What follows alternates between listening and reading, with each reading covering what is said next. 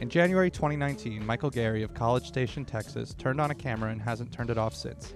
He began the Michael Gary Live Stream Project, a one-year continuous live stream of every moment and every aspect of his life. Everything from hanging out with friends to sleeping to going out on the town is streamed and archived for anyone to watch. Until recently, the only things hidden were the bathroom and sex, but now, for the final quarter of the project, this too is all visible on a second stream. For this podcast, we will strive to understand the origins of this project, its evolution as the year went on, and the psychological and sociological effects it may or may not be having on Michael's friends, family, fans, and Michael himself. This is Once Upon a Time in College Station.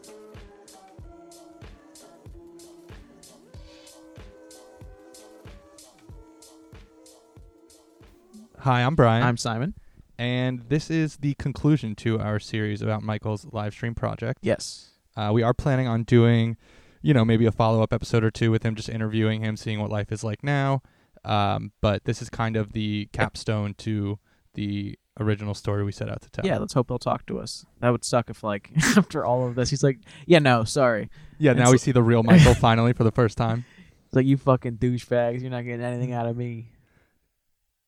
So I guess before we play our interview with Michael and Ethan that they did when they were here with us. It's more of a conversation, really. Conversation, true. Yes, very conversation. It's very conversation.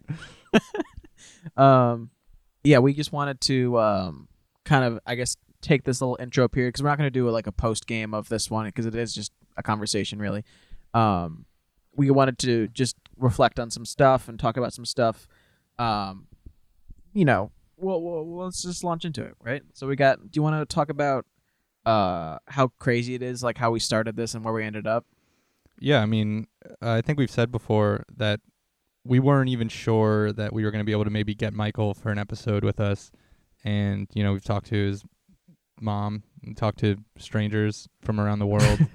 You've hosted Michael for a week. Yeah, and then they friggin' stayed with us, or me, I should say, for a week and just chilled, and that was awesome. Yeah, and that's another thing I want to mention about the episode, by the way, is that we had been spending, 18 waking hours a day together for a week straight. So throughout the episode, there's a lot of I did my best to do some editing, but not a lot is edited because it was like I said, it was more of a conversation. There was a flow to it. It was weird to break things up and jokes that are called back and things like that I had to leave. But since we spent so much time together in a row, the dynamic of that kind of comes out. It was hard for us to do a more typical kind of interview because we had spent so much time together. We'd asked so many questions. We talked about so many things. So you'll see that it kind of just flows around like that. It's not a typical interview the way we do. Let's talk about that dynamic for a second. I mean, I don't know how you feel, but I was freaking stunned by how well everyone got along right away. Yeah, it's kind of weird. Usually when I meet people, it takes a while before you can really put your foot on the gas and be as insane as you want to be. Dude, it was hour 2. We were fucking just full tilt. Yeah, every time I would test the waters and be like, oh, maybe this is too far. It was not even I was still on the top of the cliff. I wasn't even close to the water. Yeah. And that was really cool. Yeah, they were super just down for everything. They were always kind of positive, just a positive outlook in general. Yeah. I said down to do whatever, not really complaining when things go wrong and stuff like that. Just fun to be around, Yeah, I said on Instagram that when I made a little post about after they left about stuff, and I said it really felt like hanging out with old friends. It was really strange strange but very cool how quickly and easily we all kind of hit it off, and that was something I didn't really expect. I didn't know what to expect when we knew they were coming. Yeah, I definitely. Frankly, I don't think it could have gone better. No, not at all. I foresaw a lot of maybe us, whispering to each other with them 5 or 10 feet in front or behind us, whispering to each other and whatever. But it ended up splitting off. It seemed to be more of me and Ethan and you and Michael. Yeah. When it would be splitting off as opposed to me and you and Ethan and Michael. That was cool. Yeah, which is, again, which is just what you're saying of how well we got along and how quickly we were able to spend time alone together. Typically, I especially have difficulty spending time alone with people that don't know me decently well, like I can't. After 10 minutes, there's nothing to talk about. Like I can't Yeah. keep it up. Yeah, totally. But with them, it was really effortless. Yeah, and then I mean, let's talk about, I guess, being on stream for like a week. Really, I mean, becoming a part of this project that we set out to kind of investigate, and it's kind of, I mean, like we said, we just threw all objectivity out the window right away, and this was a weird conclusion to our project, was that we became part of it for a week, which was pretty cool. I mean, I'll tell you one thing about that, which is that being involved in the project has completely ruined it for me in any way, shape, or form. I have no interest in watching it anymore, because now it's at this point it's over. It is. But even after he left, like, because now it's like, any of my friends, if they were live streaming, I would never watch it because they're boring ass people, and we have fun when we're joking around and stuff. But other than those times when I'm there joking around with them, I don't want to see what you're doing. And now it went from being a curiosity of like, look at this stranger, like I can build like an image of what I think he is, to it's just my buddy. Yeah. And I don't want to fucking watch him sit there on his computer for 2 hours, you know? Like before it didn't seem that weird to me. I mean, it still seemed a little weird, but now it just seems like I can't interact. I can't watch with it anything anymore. I agree with you. I can't do it. I especially can't watch the stuff that we're in.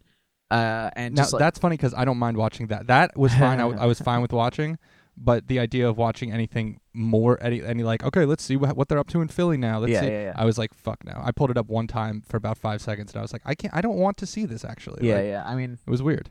Yeah, I didn't do too much. I mean, I had the last day or two, I think I was watching a bunch, just because I knew it was going away, and then New Year's Eve.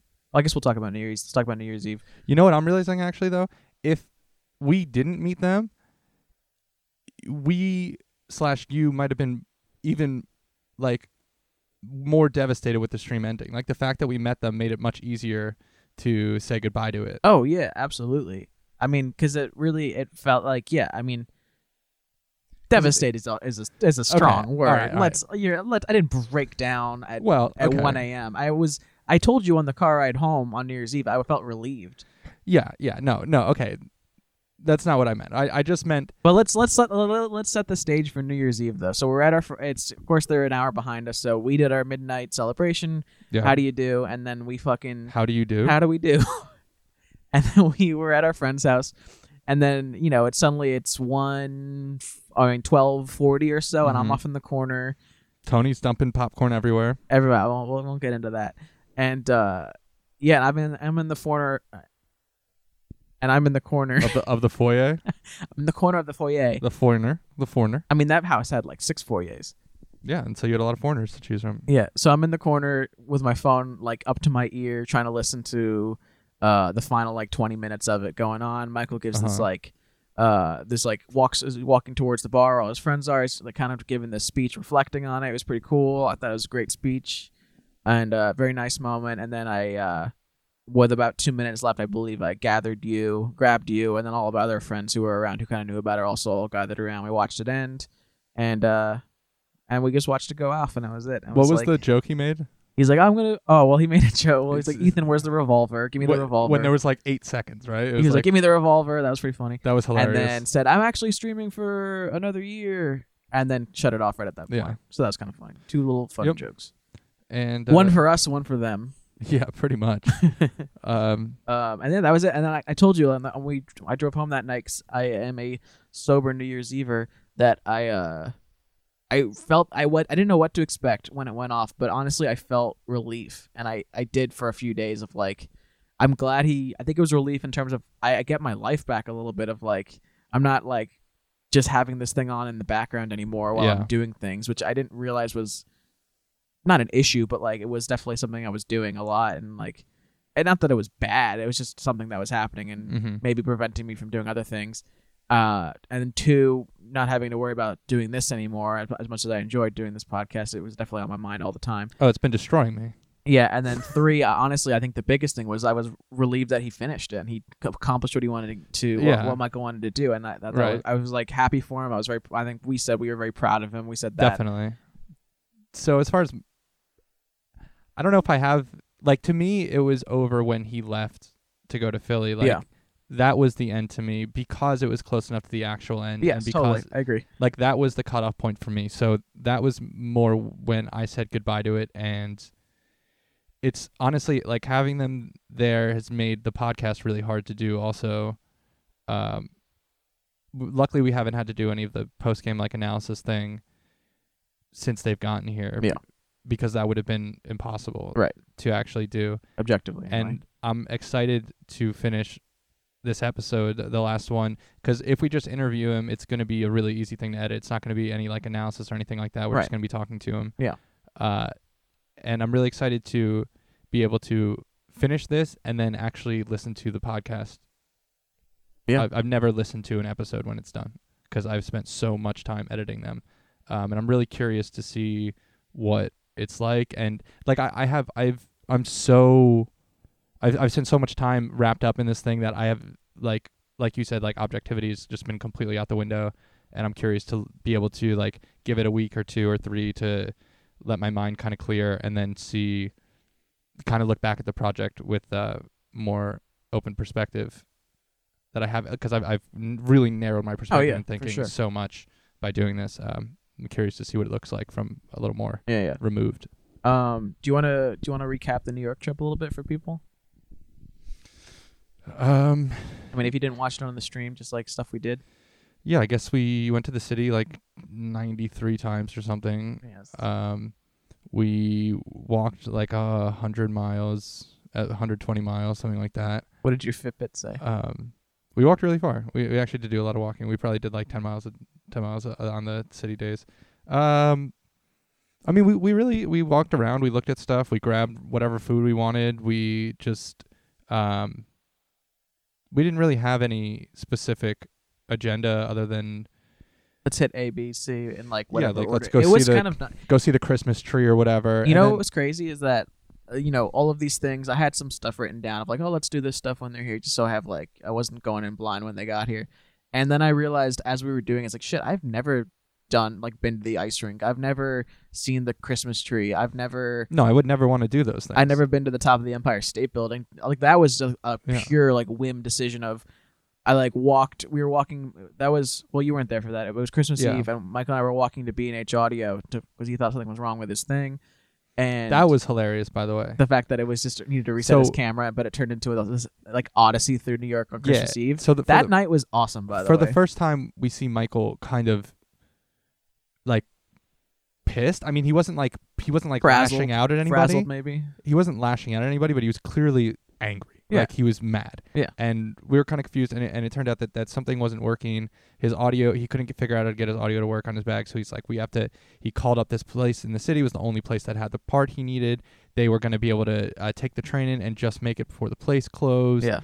And, they go on this, like they were supposed to have left the day before, but they couldn't leave because the audio wasn't working, and they couldn't get the part anywhere other than New York. This is also... Well, I think they were also waiting around because... And it's Christmas Eve day. They were going to pick up Mike Bukursky in Philly, and he couldn't leave till Christmas Day, so that was why they stayed a little longer as well. Okay, so, and then him and Simon go to the city, whatever, they get the part, they end up doing some other stuff that Simon will continue to tell you about it.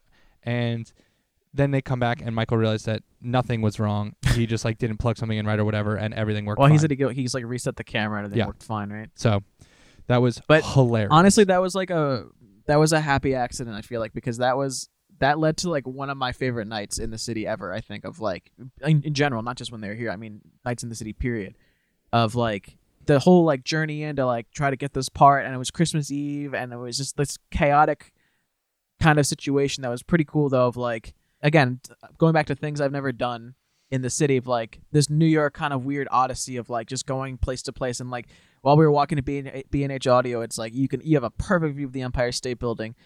And I was like, it struck me for like the first time ever, and like that, like I know that sounds ridiculous that like this skyscraper is like actually meaningful, and I was like, after living in New York for 3 years and then visiting all the time, how this fucking skyscraper could mean anything, but I saw it, I was like, it was such a great view, and I was like, damn, this is awesome. So then while Michael was in the store looking for the part or whatever, grabbing the part, I like call the Empire State Building, which by the way, if you call the Empire State Building, someone picks up the phone, they're like, Empire State Building. Which is just like, there's no like numbers to press. It's just a guy picks up a phone. He's like, Empire State Building. I was like, what? I mean, I guess that makes sense. There's no operator I guess so. So I was like, hey, is there a line to go up there? He's like, no. I was like, oh, all right. So then after Michael got the part, I was like, you want to go to the Empire State Building? I've never done that, and that'd be cool, I think. And it was cool. Yeah. So yeah, and we got some pretty cool food that night. Ian, or Ethan. I Why call are him you calling him Ian? like 1,000 times. Ian got spray painted silver in Central Park, and he made it pretend to be like a robot, and that was fun. Oh, that was the day before. Yeah, right? if you're gonna watch anything on the stream, I think that's probably what you want to watch. Yeah, that one's a fun day of. It starts off really fun, and then I leave. or then you leave. Yeah, you leave, and it just goes downhill right away. Because as soon as we get to the Natural History Museum, which we got into for free, which was pretty cool, because the security guard thought we were really funny. We, as if I was the funny one. And then like halfway through the visit to the museum, I guess like the skin poisoning kicks in, whatever it is, or the skin suffocation, whatever is going on with Ethan at that point, just kicks in, and like it turned into like some painful situation that was kind of funny to watch, but also I felt terrible because it's funny because like that's a hilarious idea that if any of our friends are like, we should paint somebody and like go fuck around or whatever, we'd all be like, oh, that's a great idea. But the only way anybody would do it is if we were like right next to somebody's house. None of us would even consider doing it in a place where it would take more than an hour. Like that wouldn't even be on the table as an option to do. And when he was doing it, I was like, why didn't we ever do anything like this? And I was like, oh yeah, no, because this is gonna fucking suck, because this is a stupid idea. Is why. Like, and yeah, it turns out it lasts for an hour or two, and it's a terrible thing to do. But then they found some fucking rando to shower at their house.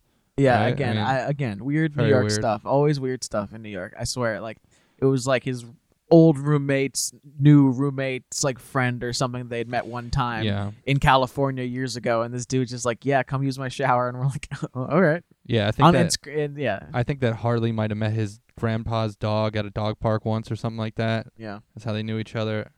I don't know, but yeah, so we had a pretty good time. It was fun. I had a great time. That was like one of the best weeks I've had in a long, long time. It was a lot of fun. I was going crazy by the end, but only not because of them. I can't spend every day with the same people. No, yeah, no, you can't. I just can't do that. Yeah, like, that's just you. So sure. Yeah, by like, because they kept like, it was supposed to be what, like 3 days in the beginning or something like that. I don't remember. Supposed to be like 3 days, and they were like kept being like inconvenient. It was like, like we stayed up too late tonight. Like whatever, we'll just leave tomorrow, and then the next day it's like, oh, like we stayed up too late tonight, so we'll just leave tomorrow. And then they stayed one more day like 4 times. I didn't mind. I had a great time with them. No, it was still having fun with them. It was just like it just went from being like, oh, here's this fun thing I'm doing, to like just like clocking in. It's not like I had to do work, but it's like, oh, wake up, like, okay, looks like I'll have like 3 hours till they wake up because all you guys slept super late, and then like gotta get over there. Like by the time I was literally like, I would go on hikes like around the neighborhood because me and Simon live near each other, and I would check the stream every like 15 minutes to see when I should head home, and then that way I could make it over, like, as I would just see when Michael was waking up, and then I could just get home. That was a handy thing to have. That I mean, remember? Oh, it was so remember convenient. when Ethan talked about that? I think Beth maybe touched on it too. Yeah. Of like, no, when you guys were in the city too. Yeah. I was using that the whole time to be like, okay, like they're still long gone, so I'll go hang out with Ethan. I thought they were gonna be back sooner. Like, I was using it a lot. Yeah, that was something that when Ethan brought that up, and I think Beth brought it up as well, that I didn't think would be nearly as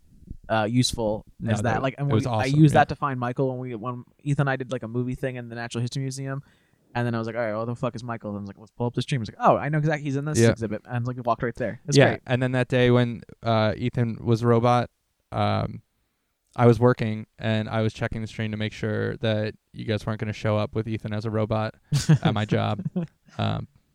Yeah, you mentioned to me that you were going to try to get them to surprise me. I was like, it wouldn't have been a surprise, dude, because I was watching. There's no way. So yeah, I mean, let's talk about. I mean, some of the questions we would ask of people who have been on live stream. We asked Beth this. We had Ethan this.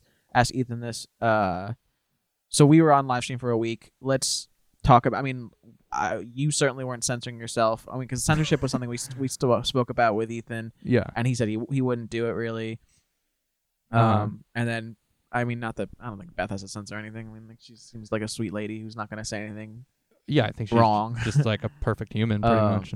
And I remember, but yeah, I mean, I immediately dropped my guard, I would say. Well, there were. How many times did you say I kind of hate myself for not saying that joke before? Like 3 times. Okay, it wasn't that many. Times. And there was the one time when we were at the Empire State Building where I made a joke and I was like, I wish Brian was here for that. But I guess I did Yeah. make the joke at that point. Well, and then you also told me it after. Yeah. And that also the audio was out on the stream. So No, not the audio wasn't out during the Empire State Building. 'Cause that was off his phone. Oh, okay. Anyway. But yeah, as far as for me, 0%. Yeah, I mean 5% for me, maybe. I don't know. Yeah. No, you actually surprised me by how I didn't think that you were going to censor yourself too much, but I thought that you were going to be like just uncomfortable and just like thinking just like in your own head, and you like very much so not weren't. at all. It Yeah, was you were actually totally very strange how it yeah, you were fine. it just came I mean, it literally felt like nothing. You know, it just felt like I was honestly worried that you were going to like just be like putting on like a performance for like a week. Were you really? Well, not for the whole week. I was sure it was going to go away, but you know, like I wasn't sure if we were going to go to like the supermarket for the first time, and him be like, so should we get some kale? And you'd be like, I love kale. And you know what I mean? And I was expecting That's all I eat is kale. That's it. Right. I was expecting some of that a little bit. No, but you didn't at all. Yeah. And that was cool. Thanks. Yeah. No, that's I mean, let's talk about this. When we asked Beth about, Beth said something along the lines of like, she felt that there was this disparity out of balance of, because if she watched him all the time, that she felt like she owed him a little bit to like some secrets. Like she owed him. Did you say secrets? No, but like vulnerability. But she owed him a little more emotional openness because she's been getting so much from him. Secrets. And I don't know. I found that too. I don't know if you found that. I mean, I watched some of the times where I wasn't with you and you guys were together that you were definitely just telling him anything about your life, and I definitely opened up a lot more than. I mean, it's something that if you get to know me and I'm friends with you, I'll definitely tell you everything about my life. Yeah, like 100%. But that takes some time, and I think this is. I was wondering if how much I did talk to Michael about stuff in my life was unrelated to the stream, really, just like family history, etc., whatever it was, stuff that takes me a while to talk to people about. Well, if anything, maybe it's like not that you have secrets of his from the stream. I'm going to keep using that word. Not that you have his secrets from the stream, more so that you know the type of person he is from the stream, and that you like if you tell him one thing, if he asks you a question and you answer it like honestly and there's interesting information, the feedback he gives you is so positive of just either whether it's like just genuine interest or whether it's like how does that work or whether it's like more questions or whatever it is, like when you tell him something that's honest, like you get really, really positive feedback and you're like, oh, let's try this again. And then, maybe it's something along the lines of like, it's just, I think what I'm saying is I think it's him more so than knowing him from the stream. It's just being around him. Well, I think maybe, I think you're right, definitely with that. But I'm wondering if it is part of like, because he does value honesty so much that like, I wonder if it is like I owe it to him to be just as honest almost, maybe, you know? Right. That's the Beth thing. Yeah. So yeah, maybe it's a combination of just my personality getting to know someone, or maybe it's a combo of that, and maybe it's also just like he's been so honest this entire project that like, who am I to now withhold anything from him? You know, it's like it's the least I could do to him is to at least be honest about myself. Yeah, I mean, I'm sure that is part of it. I mean, do you want to lead any of this? Am I going to lead this episode? Yeah, you can do it. Okay. I've done all the other ones. I was literally actually just thinking the same thing. I was like, it's nice that I don't have to like look or read anything. I can just chill. So we asked Michael a few times throughout, talking to him the first time, talking to him this time when he was visiting us. You know, what did this all mean? You know, and you know, what was the kind of the point? Or what is it the point now, or what does it mean now? I think he said, I mean, he kind of didn't really have an answer, right? I mean, is that fair to say? Yeah, no, not at all. I feel like he did say at one point though that it kind of is what anyone else can take from it. Sure, like he had answers, but they were non-answers and they were not satisfying, and I think he would be the first to admit that that's the case. Yeah. So let me say it, because I'm pretty sure at one point he did say, unless I'm misremembering this, that he did want whatever you took away from it to be the point. What did you think you specifically, was the point. And I mean, Well- and do you want to like, what do you see as Michael's journey, even if he Yeah. doesn't see it that way himself? Well, in the beginning, when I would first tell people about the project and the podcast specifically, I'd get a lot of "so what? What's the point?" and those kinds of questions. And I always kind of had a satisfying answer, or an answer that I was satisfied with. And to be honest, I couldn't even recall what that was if you ask me now.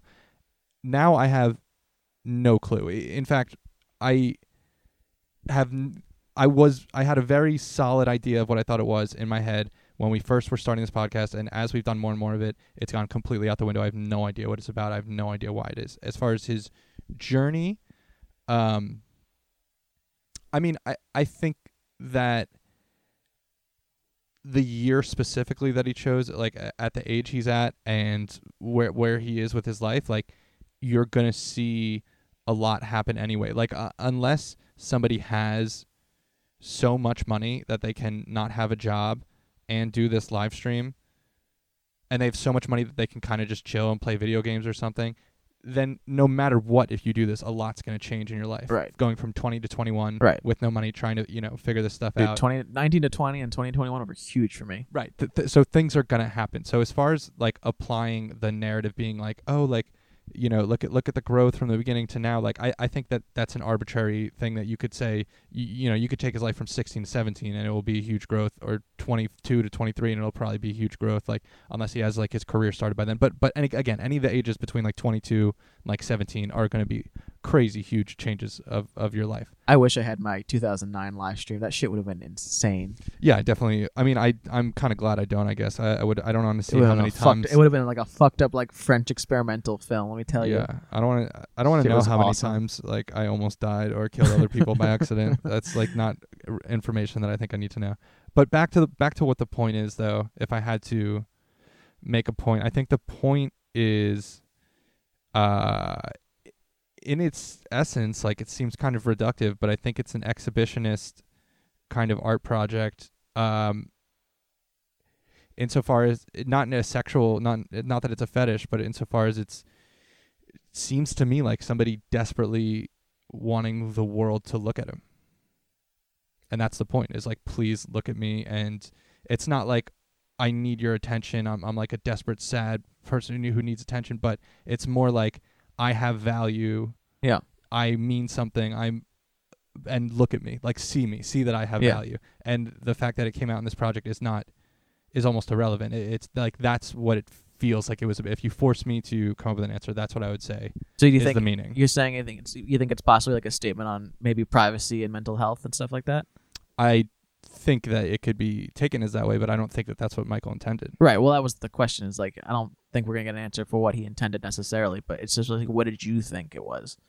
Well, I mean, so the question is, what does it mean to the viewer then? Yeah. Well, I mean, I guess everyone's going to take something different from it. I mean, when I hear the question, to me, like the question that is that makes me wonder is, what does it mean to Michael? Like, what it means to individual people can be any number of things, right? Like it means a different thing to Beth than it does to, Shelby or Ethan. Right. But to what does it mean to Michael is the question that makes me more curious. I don't know. You answer. I mean, I kind of saw it as like kind of a statement on privacy and authenticity and technology, and all these things kind of bundled into one, and like, again, a project like this has not really been undertaken in terms of like archiving the entire year, and especially showing everything on the Not Safe for Work stuff as well. And, I think you have to look at, I think this journey is wonderful. I think if you look at the beginning of the year and you have all the puzzle pieces in place, the beginning of the year, you might not know a lot of things about Michael when it started, but as things fell into place, as we watched especially in this latter 3 months, it feels like it started, and, jump in any time here, where like, I think it started as like, I mean, the guy, he has said his plan was to have one complete year of his life archived, and then he thought it would be, and then kill himself, and then have this like just be, and then cease to exist, Mm-hmm. And that was the initial goal, right? And so I think having this journey of, at least this is what I'm reading it as. If I'm wrong, I'm sorry, but this is how I read it, is like, having this kind of weird journey as like this live stream. He's able to reflect back on, those first few months where he's heavily drinking and in a bad place, and like kind of get out of that rut, it seems, and change his ways and start eating healthier and start kind of being a better person as well. And like, I mean, if you go back and watch those early streams, like it's hard to imagine that, it's hard to see that guy as the same guy, because he's kind of a douchebag. So are you saying something along the lines of like, now that he's gone from like being that bad to being like this good, or being in the bad place to being this good place, like now he has this evidence to look back upon, and now he'll be able to apply that to whatever problems he has in the future, where you can be like, I did it that time. Well, I don't know if why can't I do it this time? I mean, that's totally up to him, I think. But I'm just saying, like, having this 1 year journey of seeing where it started to where it ended, and having all these like pieces that come into place later on. We find out about this like stuff that clinical depression. He tells us his mom said, and undiagnosed, and but like, I think it's, at the very least, I think it's beautiful. I think it's so hopeful and so, I agree with that, and so amazing what I happen to stumble upon, what you happen to stumble upon, and like, it's this entire 100% you. This entire year project is like, is to me just like this wonderful journey of someone lost with no purpose, feeling no purpose, and and kind of. And then coming back home, having changed for the better? You know what? I don't know. Like, maybe, but that's the final point on the hero's journey. Yeah, I guess it was. It's fucking Joseph Campbell. That's what you're describing, I think. God damn it. It's always Joseph Campbell. Pretty sure. Then he met with an oracle? Or he meets some two funny sidekicks along the way. No, and I think... It's removed from his place of comfort? And I feel like I'm rambling at this point, but I think the entire journey is wonderful. And okay. Can I be a dick again for 1 second? Absolutely. We had our 5 minutes of sincerity. Yeah. Let's go back. No. This is sincere as well. I don't mean being humorous. I mean, so sometimes when people have suicidal thoughts or attempt suicide, their goal is not to actually kill themselves. Correct. Would you agree or disagree? Agree. Okay. So when you brought up the suicide thing, that kind of almost is in agreement, I feel like, with my exhibitionist theory of saying, like, somebody fucking see me. And it's not about wanting to be dead. It's about wanting to be seen and not wanting to continue not being seen. Let me argue. Let me push back against Possibly. that. I mean, obviously, all guesswork. Let me push back against that a little bit and just say that we didn't know about this really until October, Yeah. Until he didn't share this with everybody until the idea was so far out of his mind that he felt comfortable sharing it. Right, because he has been being... Well, not because... I don't know if it's a direct correlation, but... And he was comfortable sharing that once he has had people to see. People that cared. Yeah. People that believed in him. People that believe he has value. Yeah.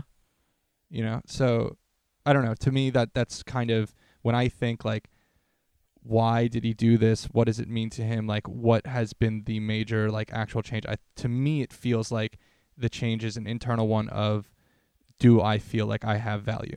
Yeah. And in the beginning of the year, the answer was no, and now the answer seems to be yes. And I think that's the major, that's the thing that is going to stick with me when I think about the project. I agree. I'll agree with you on that. And and it's funny because I so readily dismissed the idea of the exhibitionism being a part of it because it's so obvious and like that's not what he's doing, right? Like, right. He's not, like, if he was only doing the bathroom cam, then I'd say definitely that, right? And now it's funny to have circled back to the idea that I dismissed offhand by it being so simple in a much deeper sense. Yeah, I mean, I think we have two slightly different takes on this, but I think they can coexist peacefully. Yeah, and also it could be both, and then a third and a fourth and a fifth thing too. Like, we could both be incredibly wrong about everything. Oh yeah, big time. Maybe hopefully, if anything. I feel like I've spent this whole time just, I guess not being negative, but just like voicing some of the... You're being honest. That's all that matters. Yeah. I just want to make clear that, like, I think Michael's awesome. Like, I love that he did the project and everything. And like maybe if I'm sounding like dismissive of certain things or like overly harsh, it's not because I think there's anything wrong with it or anything bad about it. It's because I think it is so cool and so good, and I like Michael so much that he deserves the honesty. That's how I see it, at least. Added into the fact that you've been nothing but editing everything for the last couple of weeks, and you're probably sick of everything and just want to like disappear from the world for like 2 weeks and not think about Michael Gary for the rest of your life. Maybe that is it. Maybe I'm just so, oh my God, maybe I'm just so browbeaten at this point that I'm just like, in a week I'll be like, it's funny when we get together and I'm just like, oh yeah, I kind of missed the stream and I kind of missed Michael and Ethan. That was like really fun. And you're just like, yeah, was it? What did I say? I was like, I said, I hope I never see him for the rest of my life. Yeah. No, that's not true. I do hope I see him, but I hope I never see him for the rest of my life for like another week. He's welcome to come visit whenever he wants on his nomadic journey around the country. Yeah. Yeah, he can stay at my house this time. Exactly. He's going to have to share my bed, though. Start the GoFundMe for that one. He can have 90% of it. Yeah. So I think that's pretty much us just like wrapping everything up, I think, right? Yeah, I mean, I guess we kind of did our post-game like here. Pre-game. We pre-gamed our post-game. We pre-gamed the post-game. We pre'd our post. And the pre-game to the post-game is really the grandest post-game of them all. Oh, yeah. So following is going to be our conversation. Like I said, it's very unedited. There's a lot of pausing and and stuff. And occasionally you might hear somebody, laughing in the background on somebody else's mic. These things are difficult to do. We had 5 people there. So, just... if you didn't listen to this on the stream when it was happening live, it starts with me, Brian, and Ethan and Michael. And it's just a kind of free-flowing conversation and talk about different topics. But, I mean, it's just a conversation. Then at a certain point, our friend Emily comes in, who knows a bit about the project just through the podcast and through some of the streams. I sent her the link to a bunch of stuff when she was curious about it. And she has some pretty cool questions and insights that stuff we didn't consider even. Right. And you'll hear that she'll share a lot about herself in the same way that we do when we're doing our post game. And I felt like it was necessary to leave it just because it all became relevant. And so when you're hearing a lot, when you're learning about Emily and you're like, why am I, what does this have to do with anything? Right. It ends up all circling back, and Michael and Ethan react to the things she says, and that leads to other interesting things. Yeah. So, and she had a lot of really cool insight to add, and it was crazy that we never once, I mean, you'll see when you hear the episode, but we never, there's a couple of female perspective things on the project that me, Simon, Michael, and Ethan, 4 dudes, never once thought of, and it blew our mind. Yeah. The simplest thing, she said some of the simplest things just from a female perspective, and our minds were blown. Yeah, she was a wonderful addition to this episode that kind of happened last minute, so that was kind of cool. But yeah, I mean, so enjoy that conversation. But I think, hopefully we'll be back in a couple weeks or something, maybe with maybe an interview, post live stream interview with Michael. Yeah. Hopefully he'll be down to do that. Yeah. I mean, I would almost go so far as to say we'll definitely be back with something like that. I can't imagine, unless Michael hears what I said and is so offended. Yes, that's totally him. Yeah, could be possible. Michael hates when people are too brutally honest. Well, enjoy. Yeah, enjoy the final interview. And thank you all for listening this past few weeks. Yeah, we really appreciate it, and I'm going to get the last word.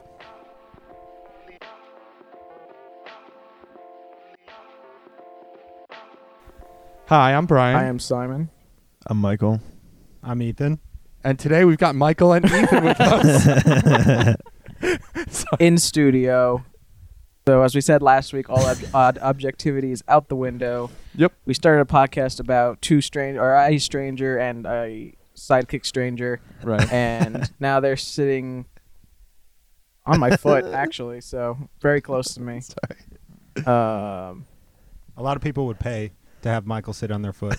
Dude, I could sell this foot now. I could sell this sock now. Oh, man, as if I haven't already been selling all Michael's socks. Anyway. Yeah, you're going to get back to Texas and you're like, where's all my fucking clothes? I lost all my socks. One of my shoes, too. I've had a few socks go missing. Well, they're not missing. Just stay off eBay. They're not missing. Ethan, Ben. Yes. So, for those of you who are unaware, Ethan and Michael have been here for 5-6 days. I don't know how long. Probably like 2-3 years now. It feels seems like. forever. It's been Yeah. it's been a surreal few days. It was We a lot both of fun. We both quit our jobs We and have basically quit our jobs. uprooted our lives in Yep. order to facilitate these two strangers' trip, and we're regretting it. Can we keep it objective? But at least we got a podcast out of it. Yeah. We might not use it though. It's probably not gonna be good. So, I mean, this dude's fucking freezing cold, no socks, and taking shits every 15 minutes. I don't know how long it's really gonna last.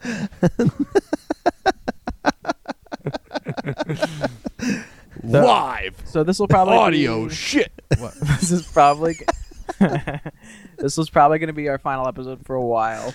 Well, I would like to do a follow up once it's over. I but said for yeah. a while. Yeah. Okay. Oh, I see what you mean. Yeah, we might Yeah. do it. Whatever, And then that could be kind of like the last. and then we'll one. track Michael down wherever he is in his Mhm. Prius. And then we'll be doing other episodes from our car when we're following Michael. Yeah. I just want to put it out there. I don't think it's very funny that you guys make fun of a serious health condition that I endure every day.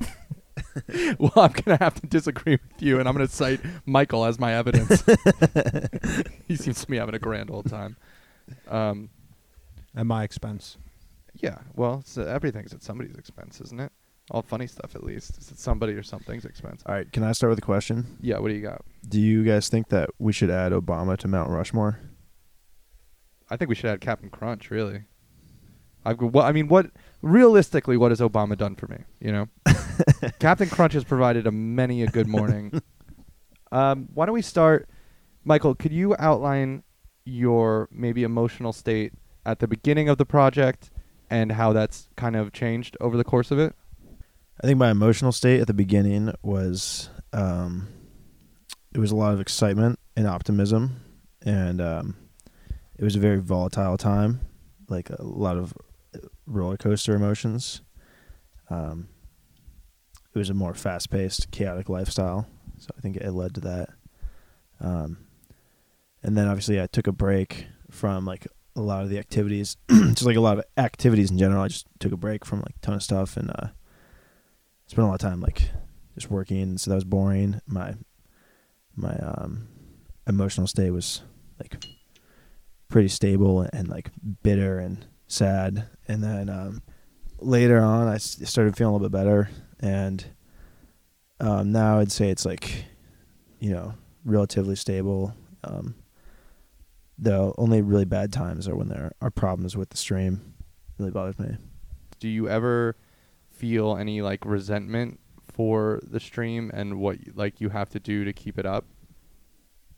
No, I only feel resentment like in terms of in this year. I only feel resentment for the externalities that cause the stream to have problems. Mm-hmm. And do you ever feel at all like overwhelmed by do you ever have a moment of like near like kind of like anxiety attack of just like maybe something goes wrong with the stream, something else goes wrong in your life, and you're just like so overwhelmed like you don't want to deal with either of them, I don't know if I necessarily have moments like that. I have times when if I'm fixing the stream, then and things are still not working, that's like, obviously I'm panicked as I'm like trying to figure out, and like, A is not working, B is not working, C, there's problems. Like right now I'm a little bit panicked because there's an audio problem that I don't know how to fix. And if I had to replace that piece of equipment, like the soonest I could get it would be like the 28th. So I don't really know how I'm going to fix that. And how does that affect your like view of the stream? The fact that, because it is, all encompassing. That's part of the point. So having problems with it is also part of that experience of doing it. So does that do you think that having those problems undermines it at all, or is it part of the thing as a whole? Honestly, at this point, it's part of the thing as a whole because that's where technology is. But in a perfect world for this project, or in like a few years, then it wouldn't be a part of it. Like all the hard parts would be relational and privacy based. You said that you're in a more relatively stable place, and the only things that kind of upset you are stream related. Does that mean come January 1st that you think you're going to be with no stream to like have to handle and all that stuff? Do you think it's going to be even better for your mental health? Yeah, I think immediately at least. Like I think that. I mean, it might sound like a joke because kind of feels like a big vacation, but I think that I need a vacation from the stress of like dealing with that all the time. Ethan, does any of that trickle over to you? I mean, obviously the problems with the stream probably aren't as important to you as they are to Michael, but do you still does some of that weigh on you as well? Yeah, I definitely can't interact with Michael in the same way I can if he's having problems with the stream. Not only are our conversations worse, but also there's like this small incentive for Michael to not have like an important conversation about it while there are problems with the stream or while he's uneasy about it. So most of our communication in that time is like just not super effective. And then like if things like that line up with me being stressed or stuff, like bad moods carry over, like there's like a small like grudge thing that carries over days or something like that from like unpleasant interactions. And so that aspect definitely carries over. I really don't like it when Michael has problems with the stream because it affects like how we interact, as would like if Michael had a bad day at work. If he worked a normal job and he came home, it would also be bad. So it's not just stream related, but since the stream does have like a lot of technical shortcomings at this point, I think it happens more often than other types of things. If this makes any sense, when the stream has problems, I'm like trying to solve them. I almost just try and press like a pause button on everything I'm doing. Right. I think I was getting that vibe from what Ethan was saying. Yeah, that's true. When you are alone, does it feel like you're in private, or do you still feel the weight of the stream being there? I think for the most part, it feels like I'm in private. And does it so it has the same effect of like, for me, I need to like decompress a little bit and be by myself, and that isn't affected by the stream? I mean, actually it might not be. I mean, it's like it's almost privacy. It's like it's more privacy than if I was here with you guys without the stream. You know what I mean? Right. Did it take you a little bit of time to like when it first started? And yeah, granted there weren't that many people watching, but did it take some getting used to knowing that people were watching versus now I'm sure you don't care at all? Yeah, I used to feel bad if I would like ignore chat or if I would just not answer what people were saying. Was there a tipping point there where like there was one day where it was like, okay, now this is too much? Yeah. I mean, gradually I started to realize that like in a lot of situations, social situations was the first step. I was like, all right, I have to prioritize that first. But when I was doing a lot of painting and my life was like pretty lame and that wasn't that fun, then I was like, I have to just kind of do what's in front of me. I was like, there's not an option for me to be both like putting all my energy into chat and that. So I was like, just deal with what's going on. Do you think that participating in the chat so much affects the integrity of the stream at all? That's a good question. Yeah, I think that, I mean, in a way, it makes it like a project that doesn't have any, I mean, that does have like outside influences, so it's not, but yeah, I don't know. I mean, I think that the way that I've handled it is I've lived my life in a normal way, but also I just lived my life in a normal way without ignoring the fact that I'm live streaming my life. Well, I mean, if it almost seems like it might be even worse to completely ignore it, because doing the stream is part of your life. So you can't really, other than not telling anybody that you're doing it, somehow having a hidden camera and like there's no way that it's not going to affect your life. Like as we've seen, just going around New York with you, that you're constantly getting hassled about it. Although people are really understanding, surprisingly. Yeah, I mean, didn't really run into anything, right? I mean, well, nothing that didn't get solved. Right. It was all kind of like silly, like just people that were more confused than upset. Can I ask Ethan the same question I just asked Michael? That did you have to get used to knowing that you were on the stream probably more than anyone this year, besides Michael, of course. Did you have to get used to? Did it take some getting used to knowing that people were watching? Did your behavior change at all, or did you kind of just always work just cool with it? I was holding that burp in for a while. Yeah, to answer that question, being on the stream, being on camera actually for me puts a little bit of pressure on me to be goofy, but so does being with people. I guess it was a little extra incentive at first, definitely. Like if you go back to those first streams when I moved out there, I was definitely more goofy.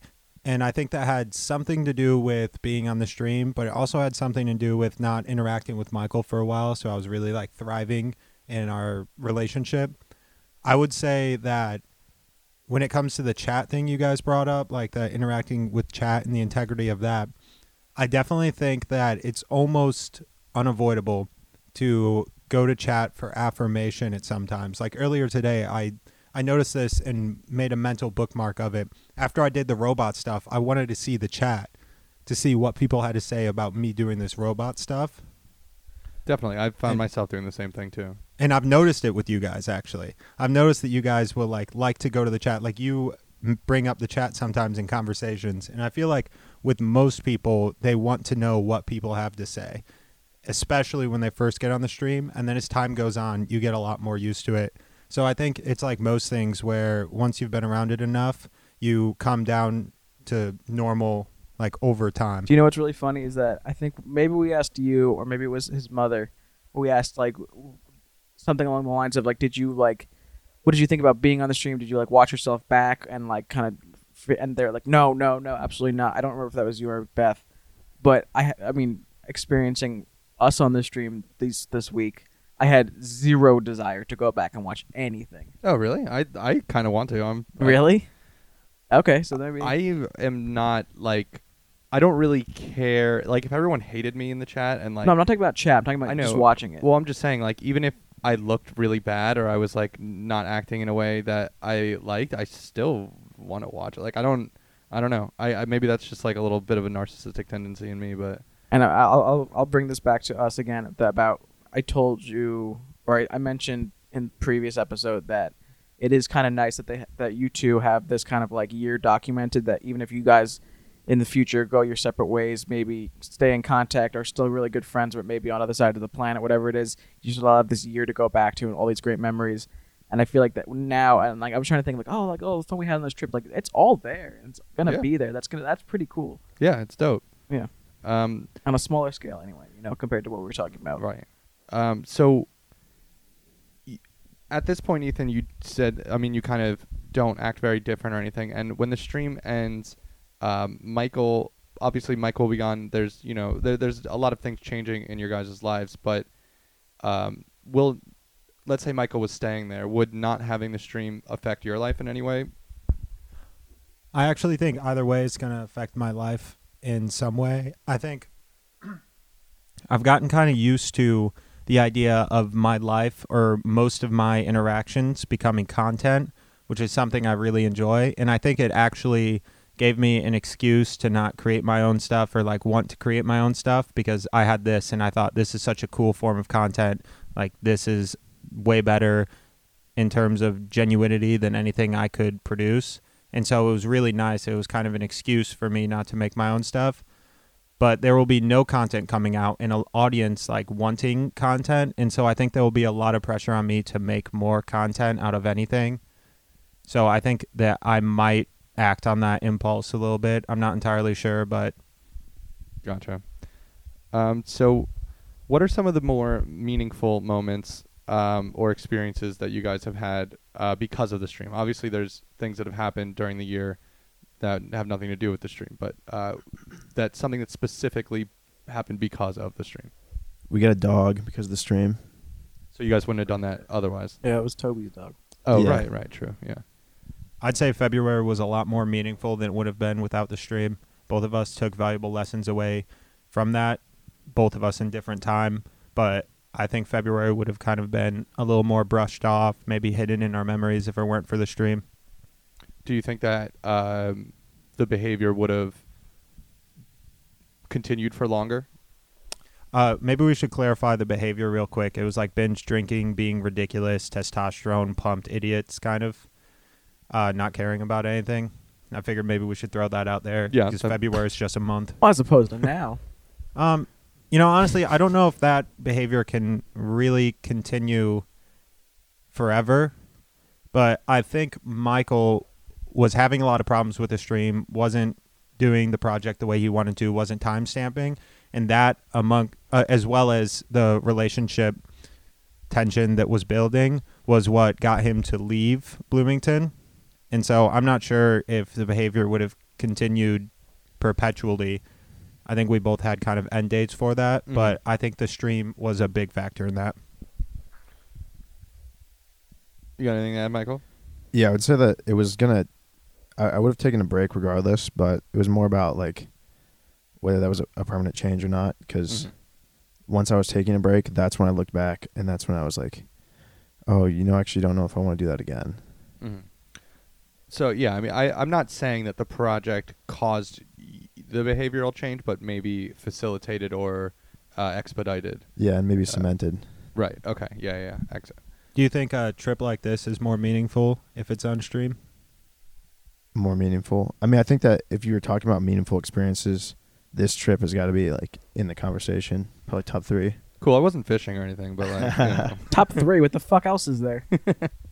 I would say that February and dog one were good. Yeah, and also when we fed Harley, That fish, no, not the fish, the cotton balls, eggnog. eggnog, that was huge. people thought you thought guys you were were drunk. Yeah. I had like 3 glasses of eggnog. Yeah, I was hammered off eggnog and I think hoverboard. Simon texted me and he was like, Well, because I watched it for 2 seconds and all I heard was eggnog. I was on my way home. I don't remember. And "Why would I know that?" Oh right. we're playing this off like you don't live with me. Why would I know that Oh, you're on the shit. way home if I lived with you? Cut that out.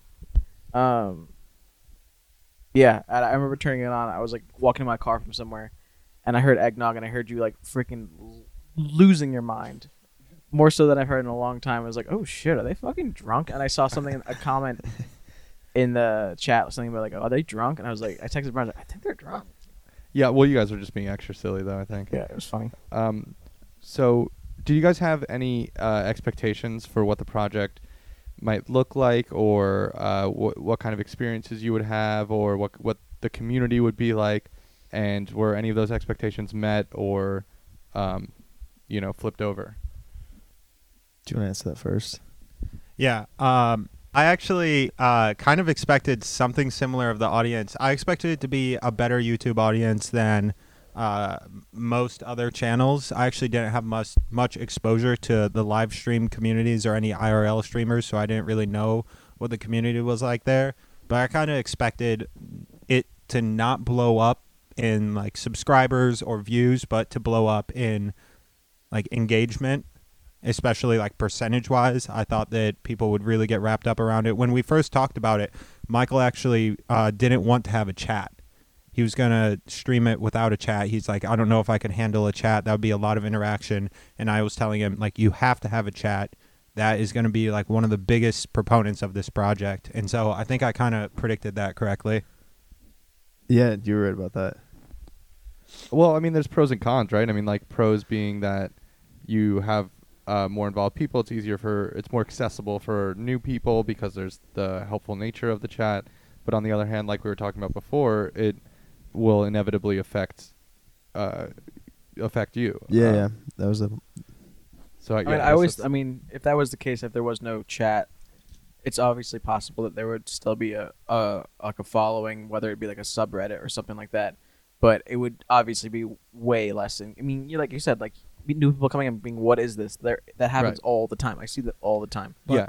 Also, if we didn't have a chat, we wouldn't have friends like Naomi or Toby or Josh. I don't think we would, because a lot of the first interactions, at least that I had with those people, were through their engagement in chat.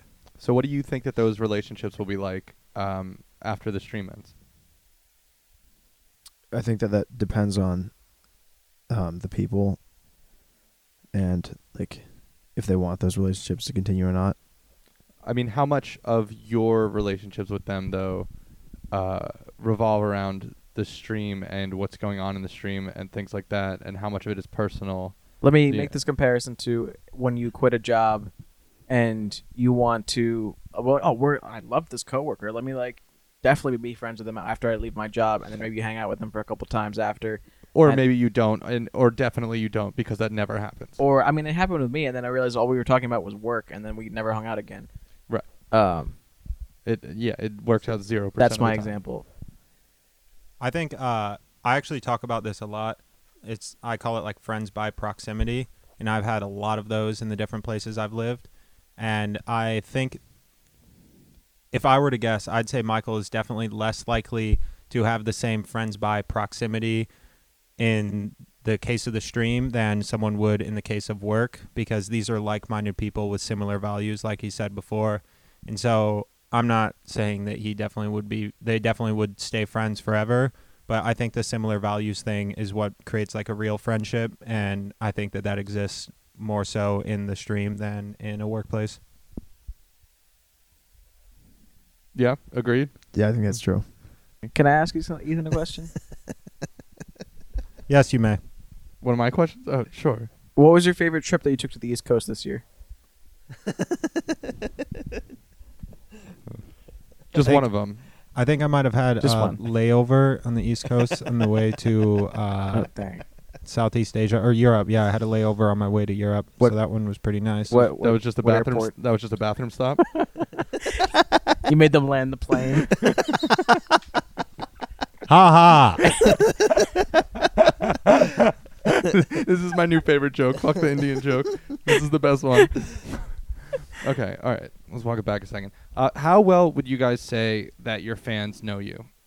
Not the ones that you communicate with necessarily, but the strangers who spend a lot of time there. How well do you think they know you at this point? It's hard to say because if I don't talk to them, I don't know. But I've had situations where people reach out to me and say, "I've been watching this for X number of months," and then they recommend like a book to me, and they're like, "The way that you thought about this was this," and I'm like, "Whoa, you definitely see things the same way I do." So usually you're saying it pretty well. Yeah, I've seen examples of it being pretty well, but What about you, Ethan? I actually think that a lot of the viewers on the live stream don't know me super well. I think they know like sides of me. Sidekicks. Yeah, but I don't think they know me extremely well in terms of like getting to know a well-rounded version of me. So they see kind of one side of you, basically. Yeah, Or not one it's side, not that but- it's not that they only have one side to see, but there's one side that's definitely like emphasized, and that carries over to like their impression of me. I don't know how well somebody can know me without being around me. I Mhm. feel like a lot of things come from like silence and body language and things like that. And if you don't have that, which I don't really think I have much of with the stream, it's harder for you to get to know someone. Well, I mean, it's interesting because a lot of the stream you're seeing Michael's like arms, whereas for you can see your whole body, you can see your body language, you can see your facial expressions. So some of that might be better signs and codes to maybe get to know you. That's why I was curious. Let me you throw a know. little sociology out there. Front stage, backstage behavior. We talked about this. Maybe we didn't. Maybe it was just the Yeah, pilot. no, we did. Okay. Yeah, Well, we did. While we're seeing Michael's front stage and backstage behavior, generally, if the only time we're seeing Ethan is obviously when Michael's there. Right. So whether Ethan knows it or not, he's gonna be Well, have this performative nature on it. We're not performative, but he's gonna be performing this front stage behavior of, I am now friend of Michael. Right. Well, friend of Michael mode. everybody acts different when they're in different situations. You act different at work than with your family than with your friends. So we only get to see the Michael Ethan. We don't get to see, the Davey Ethan or the Ethan behind closed doors by himself, Right, playing or the League Ethan- of Legends or whatever. If I imagine the camera being on like the chair of the desk across from my desk when I'm working on stuff, then I would say they probably would get to know me very, very well, because I think that is like the component that the live stream does not see very much of. They see Michael coming into my room at like 6 a.m. and I'm like, I don't want to talk right now. Like, just leave me alone for the rest of the day, which does not really give any insight to the situation, you know? Yeah, totally. Do you guys think that obviously we've had some people, some of our friends who are worried about this, but do you guys see the archives as having any effect on your future, maybe career ambitions or, things of that nature? Yeah, for sure. I've kind of talked to Michael about this before. I kind of had this revelation at some point, I think, or this change of mind where I sort of decided that if someone were to watch some video of me doing something and they decided he did this and I can see it and therefore we should not hire him, then I don't know that that person and I would get along well in a workplace. I think that somebody can see something, or if I tell somebody everything I've ever done is on the internet, pretty much. Everything bad, everything good. My behavior is totally shown on the internet. And they saw it, they saw the bad sides of me, and they thought, that's not good, but people do things. And that doesn't take very much away from what could be good in this situation. I think that that would provide a really good work relationship between me and someone. But on the other hand, there are many employers that might be okay with your behavior, but just not the recording of it. So you could lay out all of the things that you did, and they might be like, that's cool, just don't do it here. Like, as long as you're professional here, that's fine. But the fact that it's archived makes it a little different, because other people. So I know a friend who got a job doing cocaine and then the guy hired him, right? Now that's different than if the guy saw him do on video doing cocaine on YouTube, right? Like those. So it's not necessarily the behavior so much as it is the availability of it. Are you saying that the problem is that if it's on video, then it could be associated with the employer? Right, or it's just an unnecessary risk. They're going to be intrinsically linked at some point if you are a long-term employee of a company, and then some of these videos of you. I mean, look at people who are like, oh, there's this like video came out of this person doing this horrible thing, but then it was 5 years ago, and they weren't even working for the company, but they still try to get them fired from the current job, right. You know. And now the current company who had nothing to do with the 5-year-old behavior, we're like, oh, okay, like we're distancing ourselves. As opposed to a workplace, let me put this in the context of electing a president.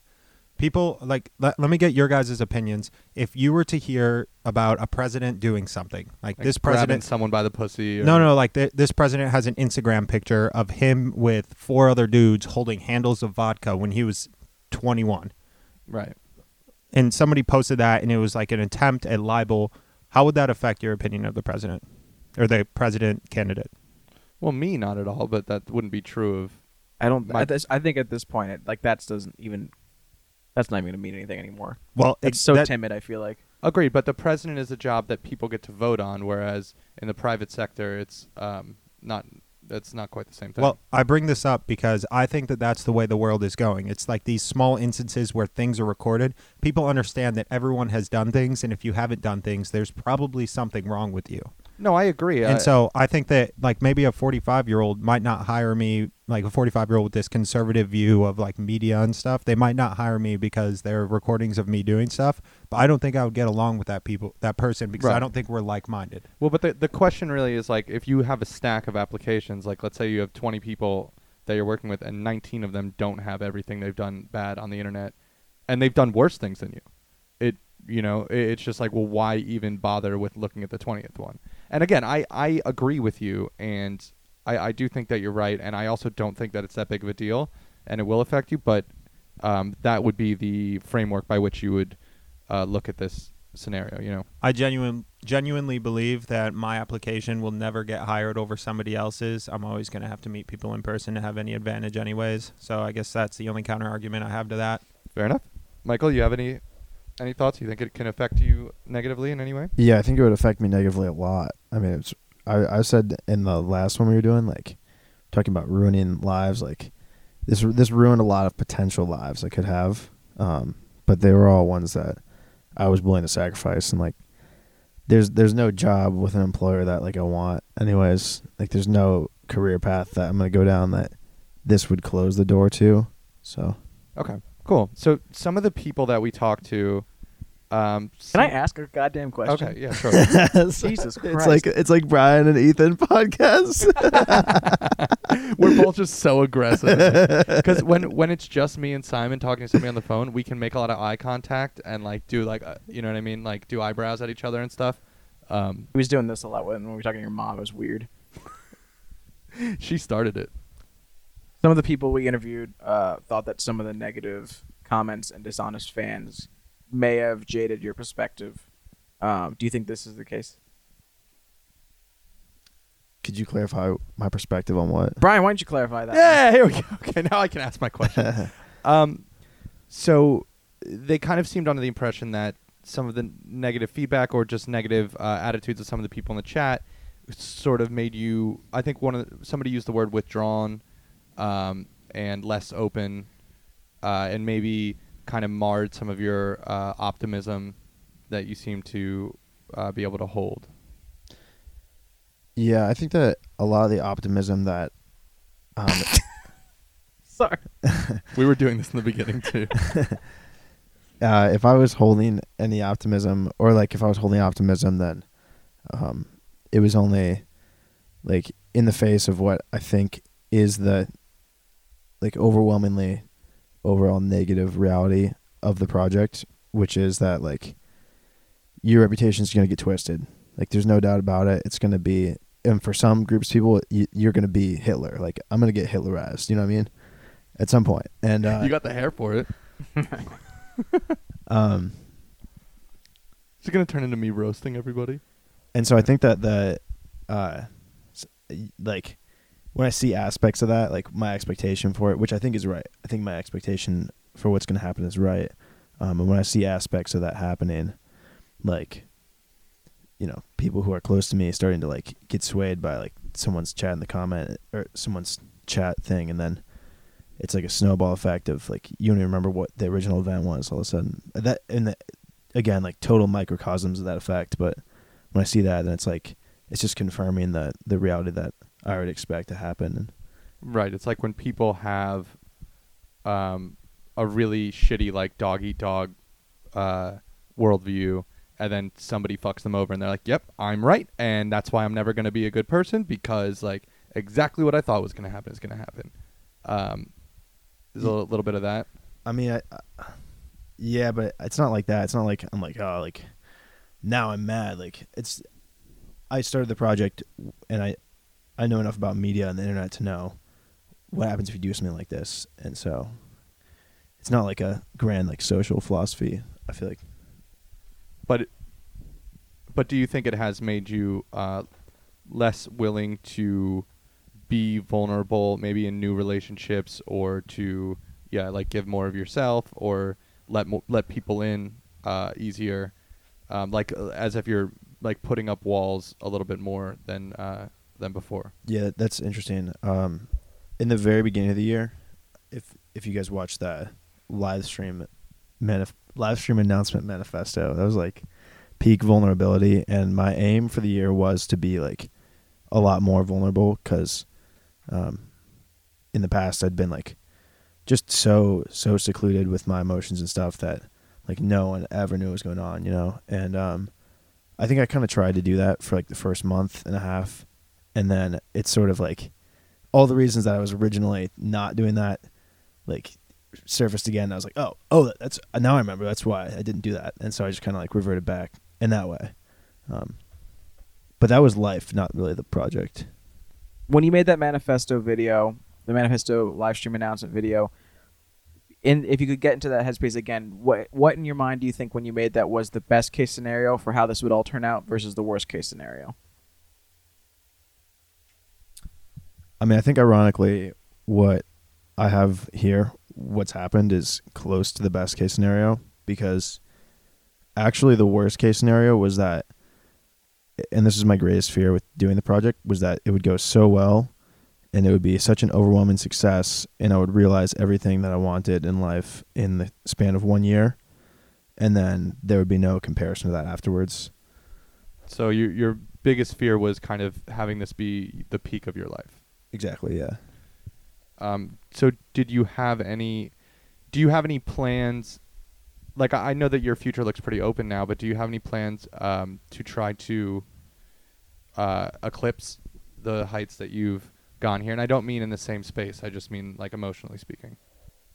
Could you explain more what you mean by that? Like something else that feels like it has more value or more meaning, or that like that you'll look back on and be like, that was the best thing I This ever was did. rewarding. Right. That was the most rewarding thing I did. Not so in the way that you thought this project would be your peak. Do you have any like ideas or plans for what the next peak or might be?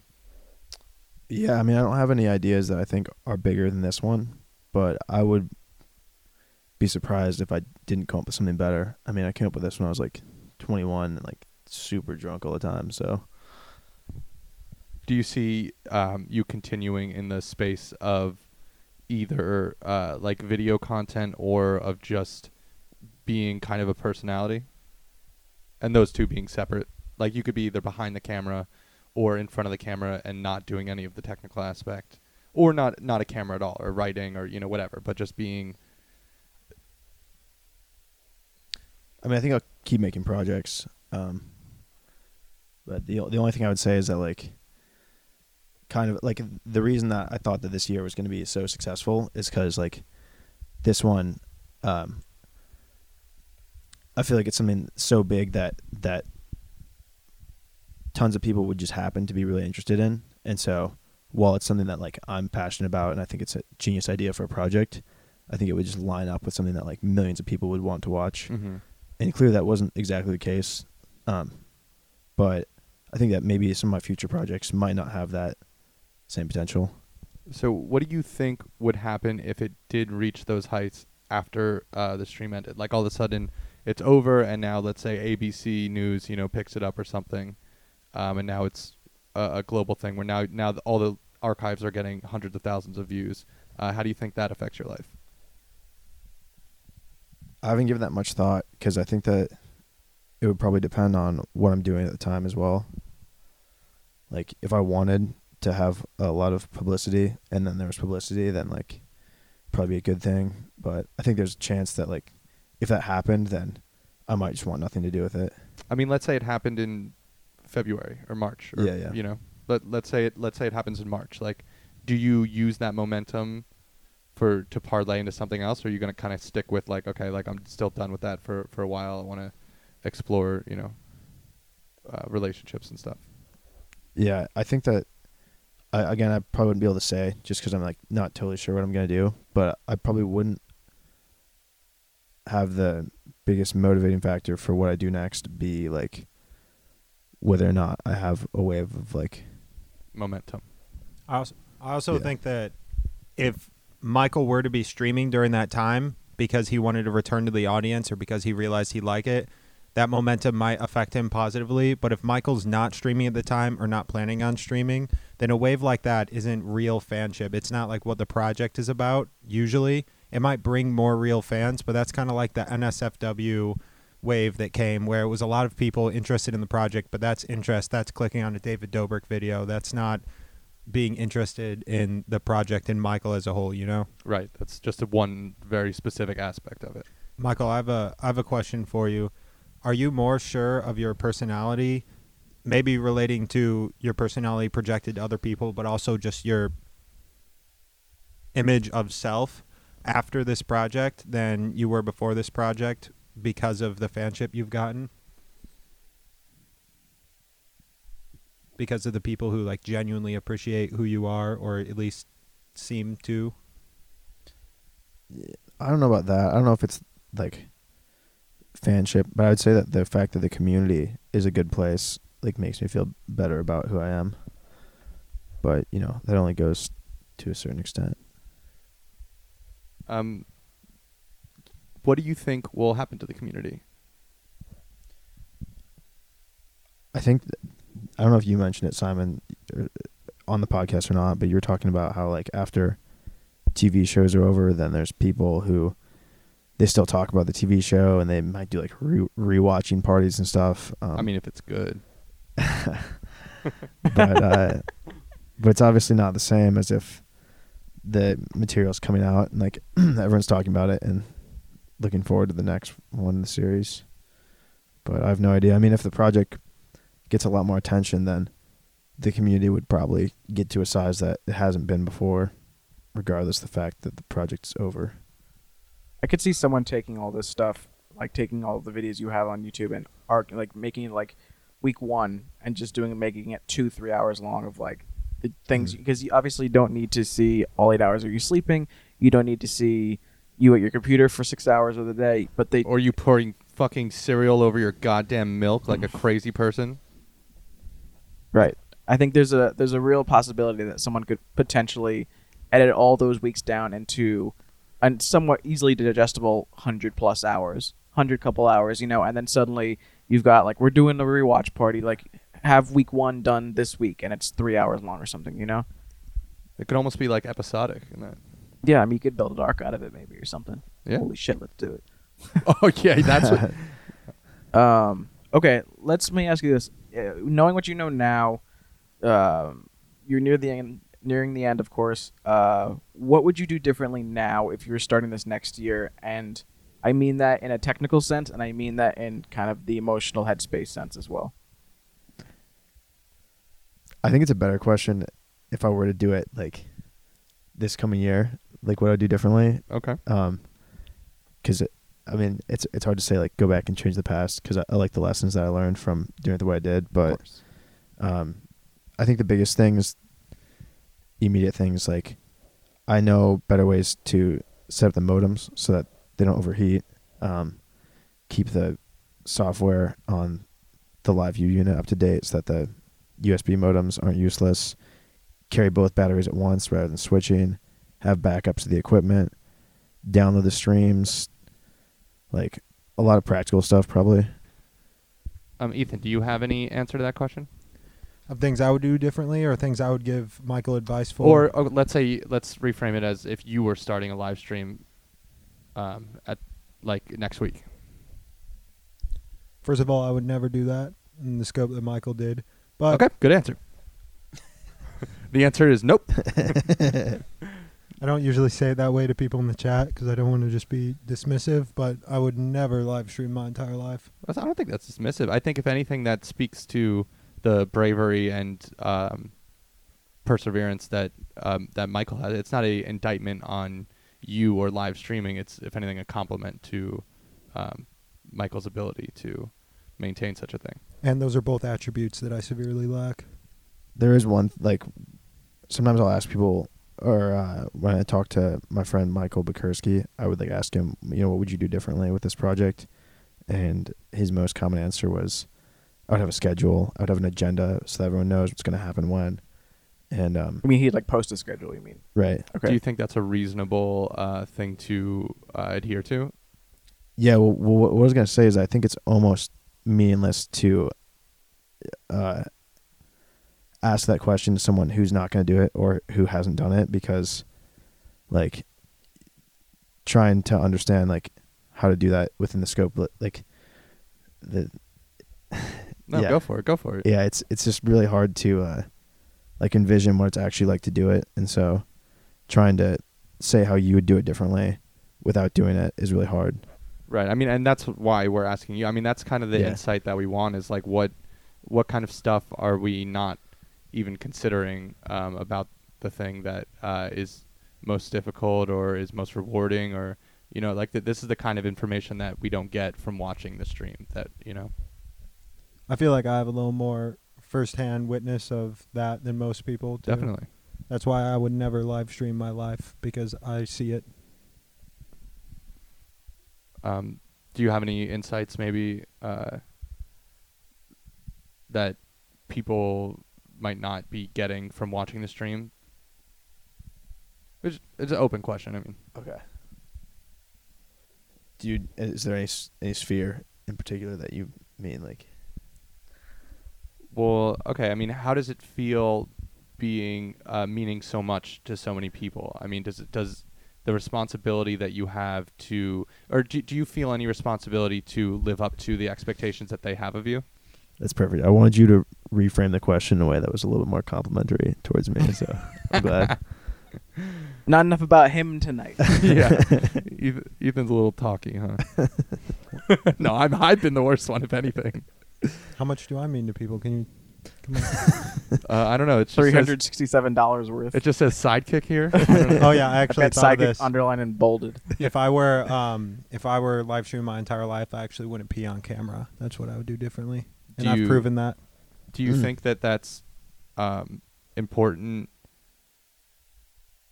Like, if somebody else were to take up the mantle and do a live stream, and they weren't doing that, do you think that it is less true? And what does that mean about doing a project like that?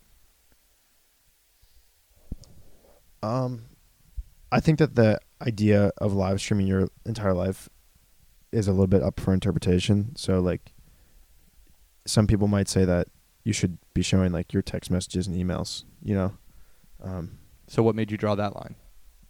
The main thing is, like, from the beginning, it's just practicality. Like, I'm not a tech guy, and I hardly, like, barely made this work as far as I have. I mean, it's breaking right now. Like, but then there are like other people's privacy concerns that you have to think about too. That's exactly what I was going to say. I think that's Right. more so than the practicality of it. Is that's immediately going to be, no one's going to talk to you. Right. Yeah. So okay. So then what does? But I mean, even if I could do something like I show what I send without showing what they send or something like that. Okay. So what does adding the bathroom cam add to the project? Obviously, that was the idea from the beginning, but it wasn't there for so long. So why do it? Yeah. Same reason. The only reason I didn't do it in the beginning was because I didn't know how to do it practically. But the reason that I did it is because I don't really have anything that I am like physically withholding from the project. There's no part of me that's like, I'm going to keep this from the project and like put that aside. And so I guess part of it was wanting to display that, like, it doesn't matter to me. Like it's no difference in my mind if someone watches me poop and then watches me talk to my friends. Like, I've always said that I think it's more startling and more interesting to me the fact that I'm broadcasting my private conversations than the fact that I broadcast when I'm in the bathroom. Right. That should be the boring part, really, because it's that's what we're all doing. It's completely uninteresting. Yeah. But do you think it adds anything to the project having it there? Yeah, I do think it adds something. I mean, it takes away any potential for me to have privacy, or like it takes away the potential for me to be going to the bathroom and like instead of showering, like, I don't know, doing something else. Totally. No, that makes perfect sense. So it's just kind of a mechanism by which to Make it clear completely that, legitimize. Yeah, make it what clear that doing. you're not hiding anything from anyone. Yeah, exactly. So in being so authentic and putting so much of yourself out there, we talked about how there's been some negativity and how that makes how that changes your general emotional countenance, like in your life. Do you think that that's a positive change? Like, do you think that that's something that would have happened without the stream? Do you think that has affected you in a way that's going to last throughout your life in a negative way, or it's just kind of, again, like expedited what would have happened anyway, like when we were talking about the drinking, or is this just a unique experience that's really formative in that sense? I feel like that was a lot of parts of different questions in one question. Yeah, I tend to do that. I didn't know what my question was when I started my sentence. Yes. I figured I'd get to one eventually. To be clear, I think that the negativity in the stream in general, which there actually isn't a lot of, but the negativity doesn't bother me. Like, if someone generally comes on, they're like, "Oh, like you suck and you're stupid," like, right, that doesn't bother me. But yeah, it's just like there's like really specific things that I kind of predicted, and then I was like, "Oh, that's what's happening." Mm. One thing. Okay, no, please. One thing we talked about early in the year, I feel like this was really early, like summer, so early for me when I came out, was getting to know communities that we didn't know beforehand, and how that was one of the really valuable takeaways of this project. Like, one community that we got to know a lot better was a lot of the gay community. There are people who we met on the internet who we otherwise would think like weird people if it weren't for getting to know them through the project. Right. And you not know? because they're gay, just to be clear, right? No, not Or because they're gay. Ethan used to say Not that the all gay time. community, He's but- like, I do not want to.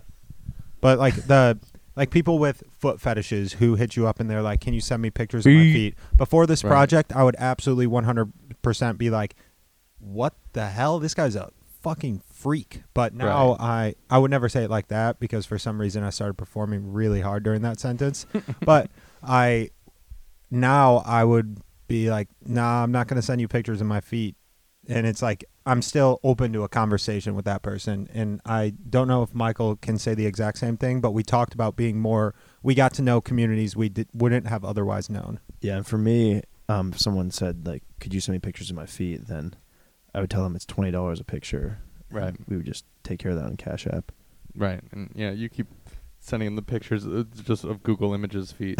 They have no idea. I think Michael has gotten money for pictures of my feet. Actually, I know I have. I mean, it sells better than the underwear, honestly. That hidden feet cam we put in both the bedrooms. Yeah, that's why I took all your socks to get extra feet footy, extra foot footy.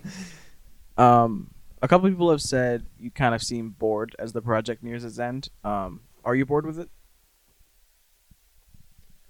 I think that I've gotten a lot out of it that I wanted to get out of it. And so as far as actually having like the camera on my shoulder and stuff, maybe there's not as much like it's obviously not as new of an idea after I've done it for like 11 3/4 months. But I mean, I'm still having fun doing stuff like this. So do you think that not having it is going to be more of a relief, or are you going to miss the community and stuff like that? Well, let me ask. Well, I mean, okay, obviously it'll be both. I feel like I can speak to this a little bit. I think that there are opportunity costs that Michael has to give up for doing the project. Right. And those opportunity costs are becoming more of a cost as time goes on and he gets closer, like being able to look forward to privacy and things like that. Right. It's right there. My pen? Yeah, I just want to let you know. That's not what I wanted. Okay. I totally ruined that little splice there. Yeah, you can keep talking. I'm just going to keep looking. I'm listening.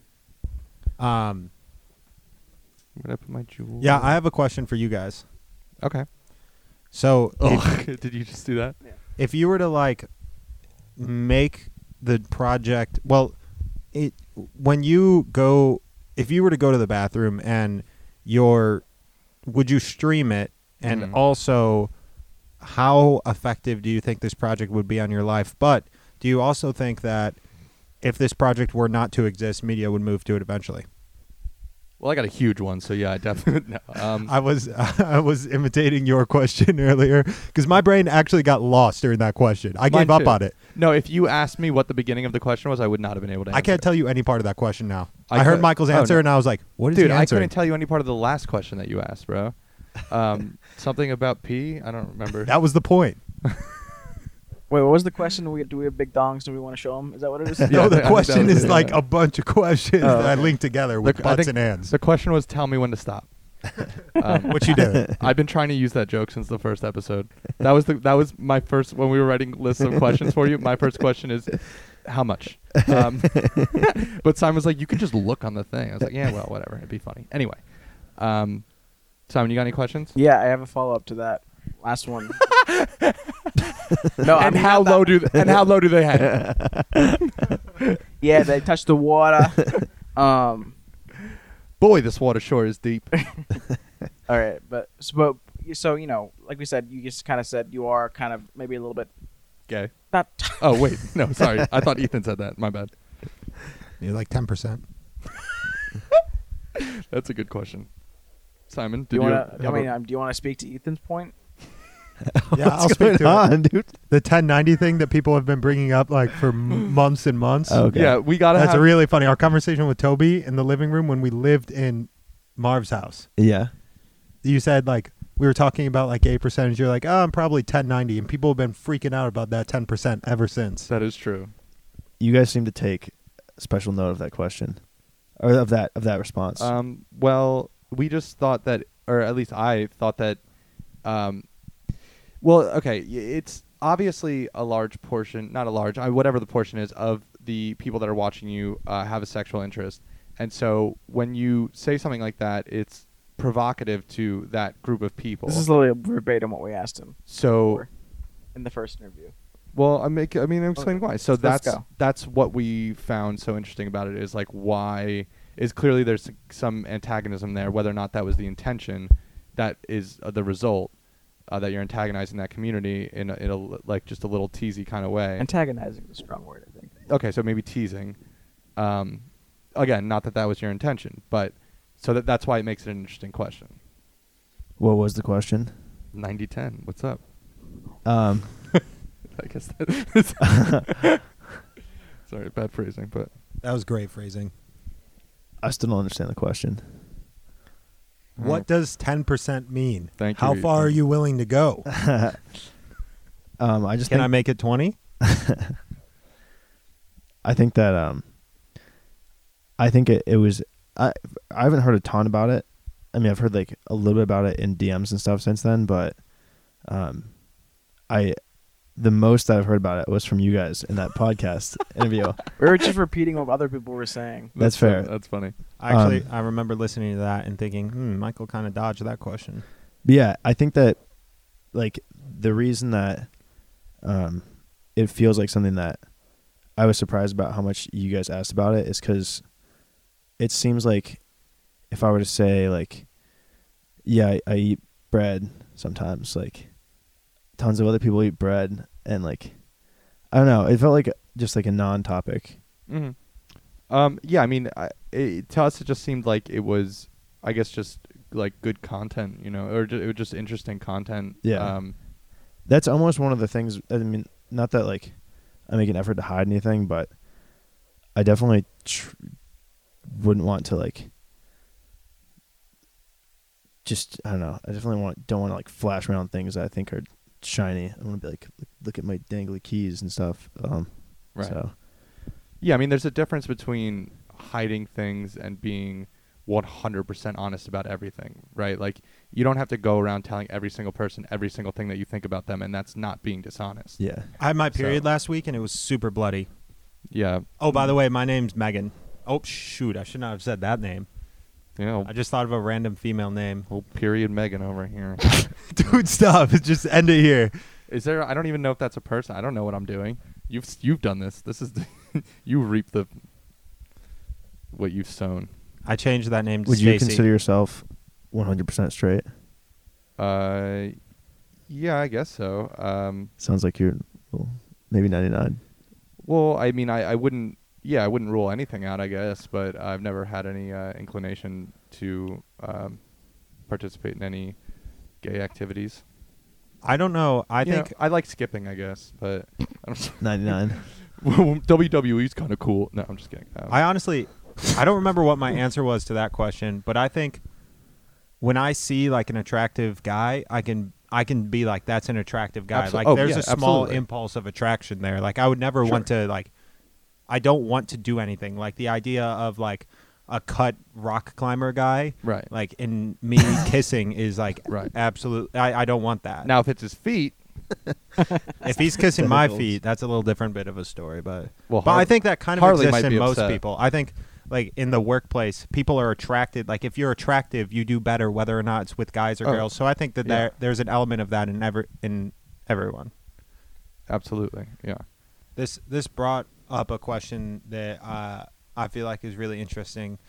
Michael, do you wish that more girls watched? Because you know how I wish more girls watched for you. That is an interesting. I wish more girls watched so that way I could have the affirmation of girls watching. Right. And also there's like nothing to gain from it. Also, me. like, what would you, if you were getting DMs from girls like you are from the guys, like, what would that look like? Would you be happy with that? Would you know what I mean? Yeah, and obviously I don't know like really when it is a real girl or a fake girl, but if I get DMs from girls and they're like, wow, like this project is so cool, then it's definitely like affirming.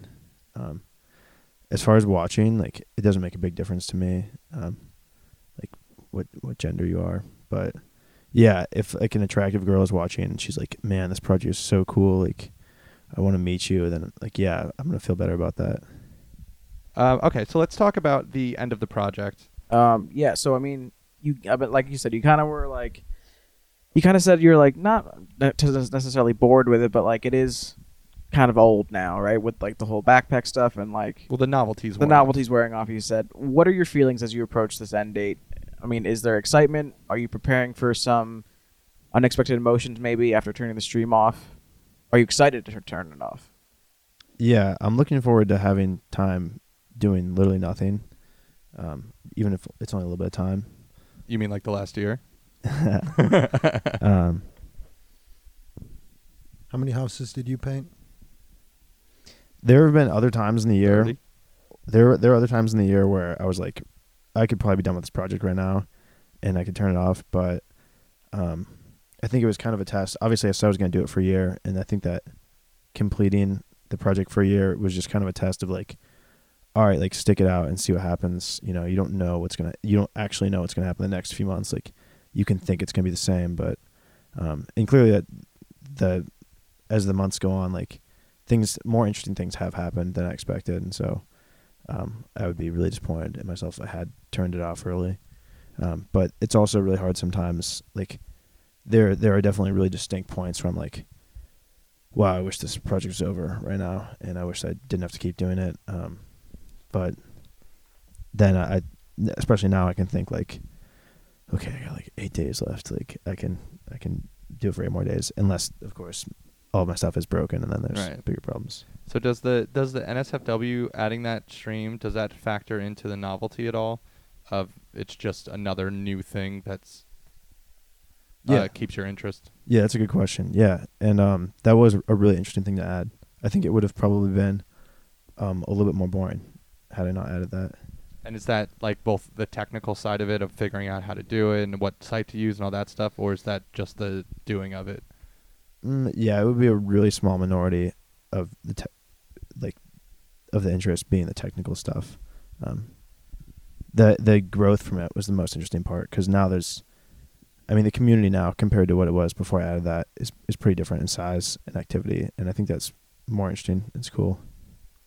The most interesting thing that you've added to the project the most interesting thing that you've added to the project for me was the Patreon. Actually, I feel like that adds a lot of value to my experience, even as like somebody who lives with you. If you were to write a letter explaining yourself to someone, that's really valuable, and it's totally worth the $25 for me. That's like definitely been, from the viewer standpoint of Ethan, that's been the most interesting thing you've added that spiced the project up.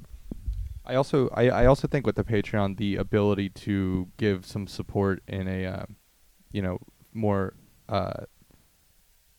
in a more tangible way definitely helps with the community involvement and the amount, because it makes it more interactive and fans are able to feel more that they're part of it. And I agree with Ethan that was a really cool thing to do, and definitely helped build the community and fan base stronger. Outside of the financial support you received from the Patreon, do you think that added a lot of interest or value to the project? Like, totally separate from people helping you live, like you writing these letters, do you think that added more responsibility than it did interest, or do you think that added more interest than it did? Yeah, it gave me a couple more things to do. Like, the newsletter is, it makes it a little more interesting, I guess. I reflect on things a tiny bit more. But I think one of the cooler parts is, like, it connected me to some people who, like I mentioned earlier, some people who watched for a while and didn't say anything. Like, some of those people reached out via the Patreon, and I've had some cool conversations and relationships start from that. Do you have maybe an example of a relationship kind of along those lines? Not necessarily from the Patreon, but just something that, like, obviously, you have relationships with, Shelby, Toby, and Harley and all that. But what's one that maybe we don't know about? Like someone from the Patreon? Or, it could be from something else, but just somebody, I'm saying, like, something we don't know about that you communicated with them, like, purely online or something. We didn't see any of it in the stream, but that you've developed a close connection, or they helped you out in a way, or you helped them out in a way, or can you give us an example of maybe a relationship that you formed like that?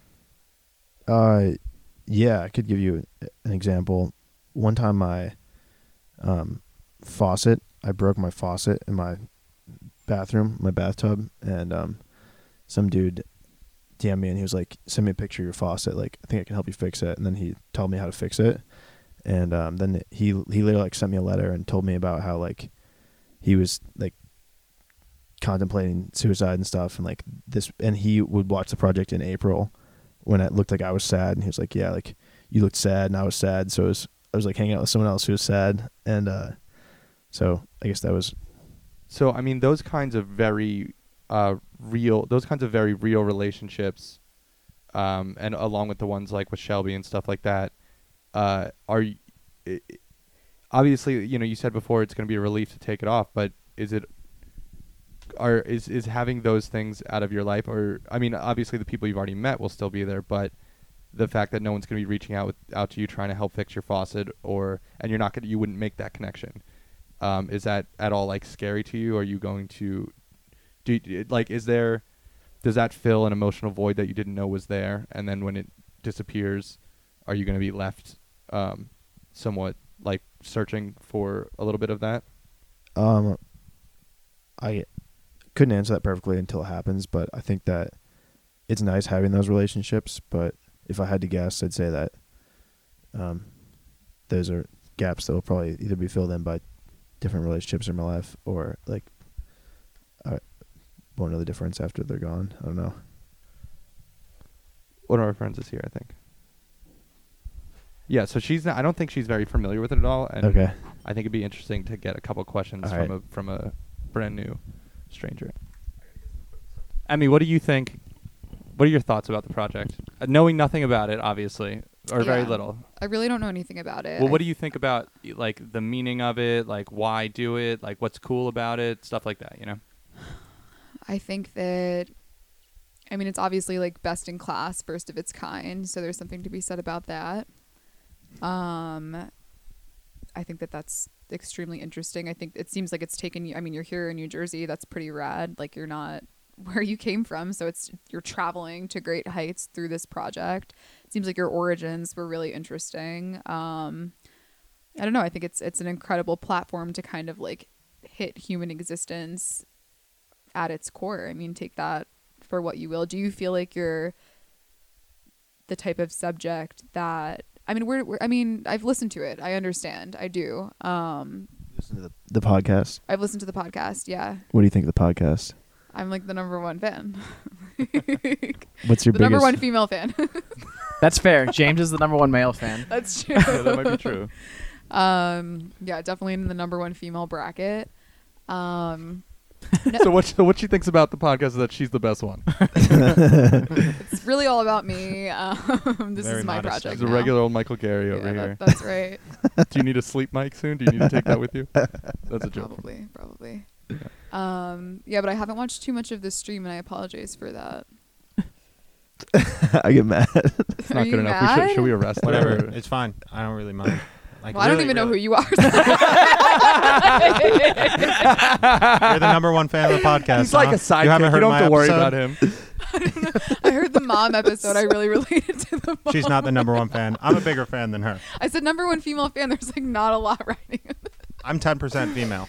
Oh, they're That's gonna fair. hate him. Hey. I know. I'm sorry. I apologize. No, to it's all. okay. As long as you never go on the stream, you'll never have to see any of it. All right, so. good. Don't put me any closer to that little camera next to me. That's actually what I was most curious about. I was like, how are they like functionally handling like the filming of this project? You know, like as they go along. That's interesting. How it's. I mean, Stop I'm seeing saying it. they. They're sitting in Yeah, front yeah. of you. No, well, also it's not a they. It's Michael who handles things, and Mhm. I just do silly stuff. Okay, Yeah. but I mean, this is really interesting. That's this little guy over here. He's This like is- the wacky neighbor that shows up to advance the plot. Yeah. It's like, what are you doing here? So much smaller than I thought you'd be. Yeah, it's the neighbor who's obsessed with the branches growing into their lawn. Yeah. It starts the conflict for the episode. Yeah. I mean, no doubt. I think it's cool. I think it's one of the more interesting things that I've heard in a long time. So Do you think it has any meaning in any either artistic sense or any other sense, really? I guess. Or to add to that, do you think it's countercultural or cultural in forms of media? Do you think this is something that media is progressing towards, or something that really stands out in the scope of media? I mean, I think currently it stands out in the scope of media. Do I think that this is something we're progressing towards? We're becoming a technological society. It's maybe something that we would look at going forward, that we would be seeing people's lives play out like this. I mean, half of us are recording our lives on Instagram consistently, but just the parts that we like, you know, and that's what's interesting to me is like I am filtering out, like I just went to a bar and it's like you're going to see me and my friends and we're having a really good time and like we're playing this game and it's like it's just very specific to what I wanted to express, and this is kind of like an unfiltered raw cut of the whole gist of it, you know, and I don't know if I'd be comfortable sharing that broad of a spectrum. So I think that anybody that's willing to do that has an interesting insight and kind of a bravery, you know. It's not easy to do, especially in this we live in a society. But like, is there a there? Like, is there something that is more than that about it? Is there something? Is it like monumental in any sense? I'm sure it is going to be monumental. Why not? No one else has done it. That's the question. Yeah, that's the answer. Okay. All right. I have a question. question. You're very much like kind of tuned into social media more than anyone else that I kind of know, and I mean that not in a negative way. Do you think that there is a She just invalidated that totally. she knows exactly what he means. yeah? Do you think that and this is something we've talked about a little bit in previous episodes? Do you think that there is a future in more people doing something like this? Ignore that. What just happened? Do you think there is a future in people kind of live streaming their whole lives? Do you think more people are going to kind of do it eventually? I don't know. I mean, I think that enough people will eventually see this and take with it, you know, what they will from the experience. But I don't know that like enough people are bold enough to want to share it all. I think we're just such a culture of wanting to present that like best of ourselves, you know, mentality. And social media gives us the option to do that. It's like it's filtered and there's cuts and there's stories and there's like all these different methodology for us to be as like concise as we want to be. Mm-hmm. So I don't know that a lot of people that I've come across in my field in New York City in fashion and like all these things that I've done are bold enough to kind of show it all, you know. But like, I mean, maybe there are people that will follow suit eventually. And would that be cool for you? Would you want that? Or do you want to like kind of separate yourself as being the one who does this? Yeah, I don't know if I feel either way about like wanting that, but I did this project because I thought that other people would do the exact same thing. Mm-hmm. So you'd be excited to see somebody. I wouldn't be surprised. You wouldn't be surprised. I think it definitely might happen. It's, you have a following, you know, and is it impossible to do? It's like, no, people could potentially replicate this, but I mean, either way, you'd be the first one. You also said you were going to write a book on how to do it. Like that was one of the things you were considering doing. So it seems like maybe really? Even Yeah, I'm subconsciously, thinking about doing that. Cool. maybe even subconsciously you want to encourage it. Yeah, well, I mean, I know how to do it now, like for the most part, and it's going to get easier. Like when technology is easier, more people are going to do it, and like they're going to do closer things to it. But yeah, like I feel like it's going to happen, and I have the ability to make that like easier for a lot of people. So maybe that would be nice. Did you have an end date to this? Does it go on and on forever? It goes for 365 days. For a year. How close are you to that? 8 days. Holy shit. Whoa. Okay. So to the end of the year. You started on the first day of the year. That's very significant. Yeah, so this is it. Wait, why do you think it's more significant? I mean, like, how are you feeling? This Oh, has you been mean- a long amount of okay, time. okay, Like, okay. you're towards the end. Like, No, I thought that you were saying it's significant because I started on January 1st. I mean, that's definitely significant that you planned enough ahead to Okay. like know that this was the date that you were starting on it. Now it's a full, like, it's a calendar year. It's Yeah. trackable, you know? I thought it was significant too because 2019 rhymes with live stream. Wow. I would have never thought of Boom. that. That's why- Illuminati. Wow, we that. didn't even put that in our working titles. The 2019 live stream. Wow. I'll put Yeah. $5 down that Michael's going to make that rhyme in his next rap album. Is there a next rap album? Couldn't tell you now. There is. Oh, come on. Can't share everything. Where is there going to be a finale episode? Where are you going to be? Like, Is there gonna be glitter? It's not really episodes. Do you mean for the podcast? Yeah, like what is the This is final the finale scene? episode. This is the second to last. This is like No, the- this is gonna be the last one, I think. well, maybe for you guys, but like for the end of the live stream. Oh yeah, well. Is there gonna be like confetti? I do my own solo episode for your podcast. I think. should. Are But you, you would be should. awesome. It should be like you in a dark room. Yeah. Echo, echo, echo. do you Is think? it- Are you asking You about think the light live blocks stream? Or are echoes? you asking about Yeah. the podcast? Yeah, The live I want to know. I mean, don't tell us how it concludes but I hope you plan something extravagant. Yeah, you can tell her about next week. Go ahead, Simon. What? One time about the You're not hostel gonna pass thing? it over to me. What hostel? Cool. Take So- it away, Brad. Where are you going? I mean, why don't you take this one? Currently, honestly, possibly not really though, but irresponsibly debating maybe going back to Texas, but probably not. Probably not. Probably are. I probably am not. But no, they're doing an open hostel at their house when they get back, so it's anyone who wants to go down who's been a fan of the thing can just stay with them Oh until my the new year. Which I gosh. think you have like what 5 or 6 people coming. Yeah, I think so. That's cool. And is that just the out of towners, or is that everybody? Yeah, that's people like flying in or like coming So for a that's distance. just the people flying in. Yeah, because I'm sure like Shelby and Josh and like I'm sure Toby will come. So those people are all close. That's very cool. Yeah. Are you doing like? You want to go like to Emily's Texas with thing? me? I've never been. You want to go to Texas with me next week? Just bucket it. Let's go. Are you- Bucket. Are you doing anything like Emily said? I mean, obviously on New Year's, I'm sure you'll do something. But Yeah. is there? Do you guys have any? Not to necessarily that you have to say what those are, but do you have any crazy like, light fireworks, like whatever kind of thing? I think I'm probably gonna do the exact same thing that I did to start the year. Try to mirror your actions. Exactly. Exactly. That's what I'm gonna try and do. Okay. Make people think it's broken and you're restreaming the first one. Yeah.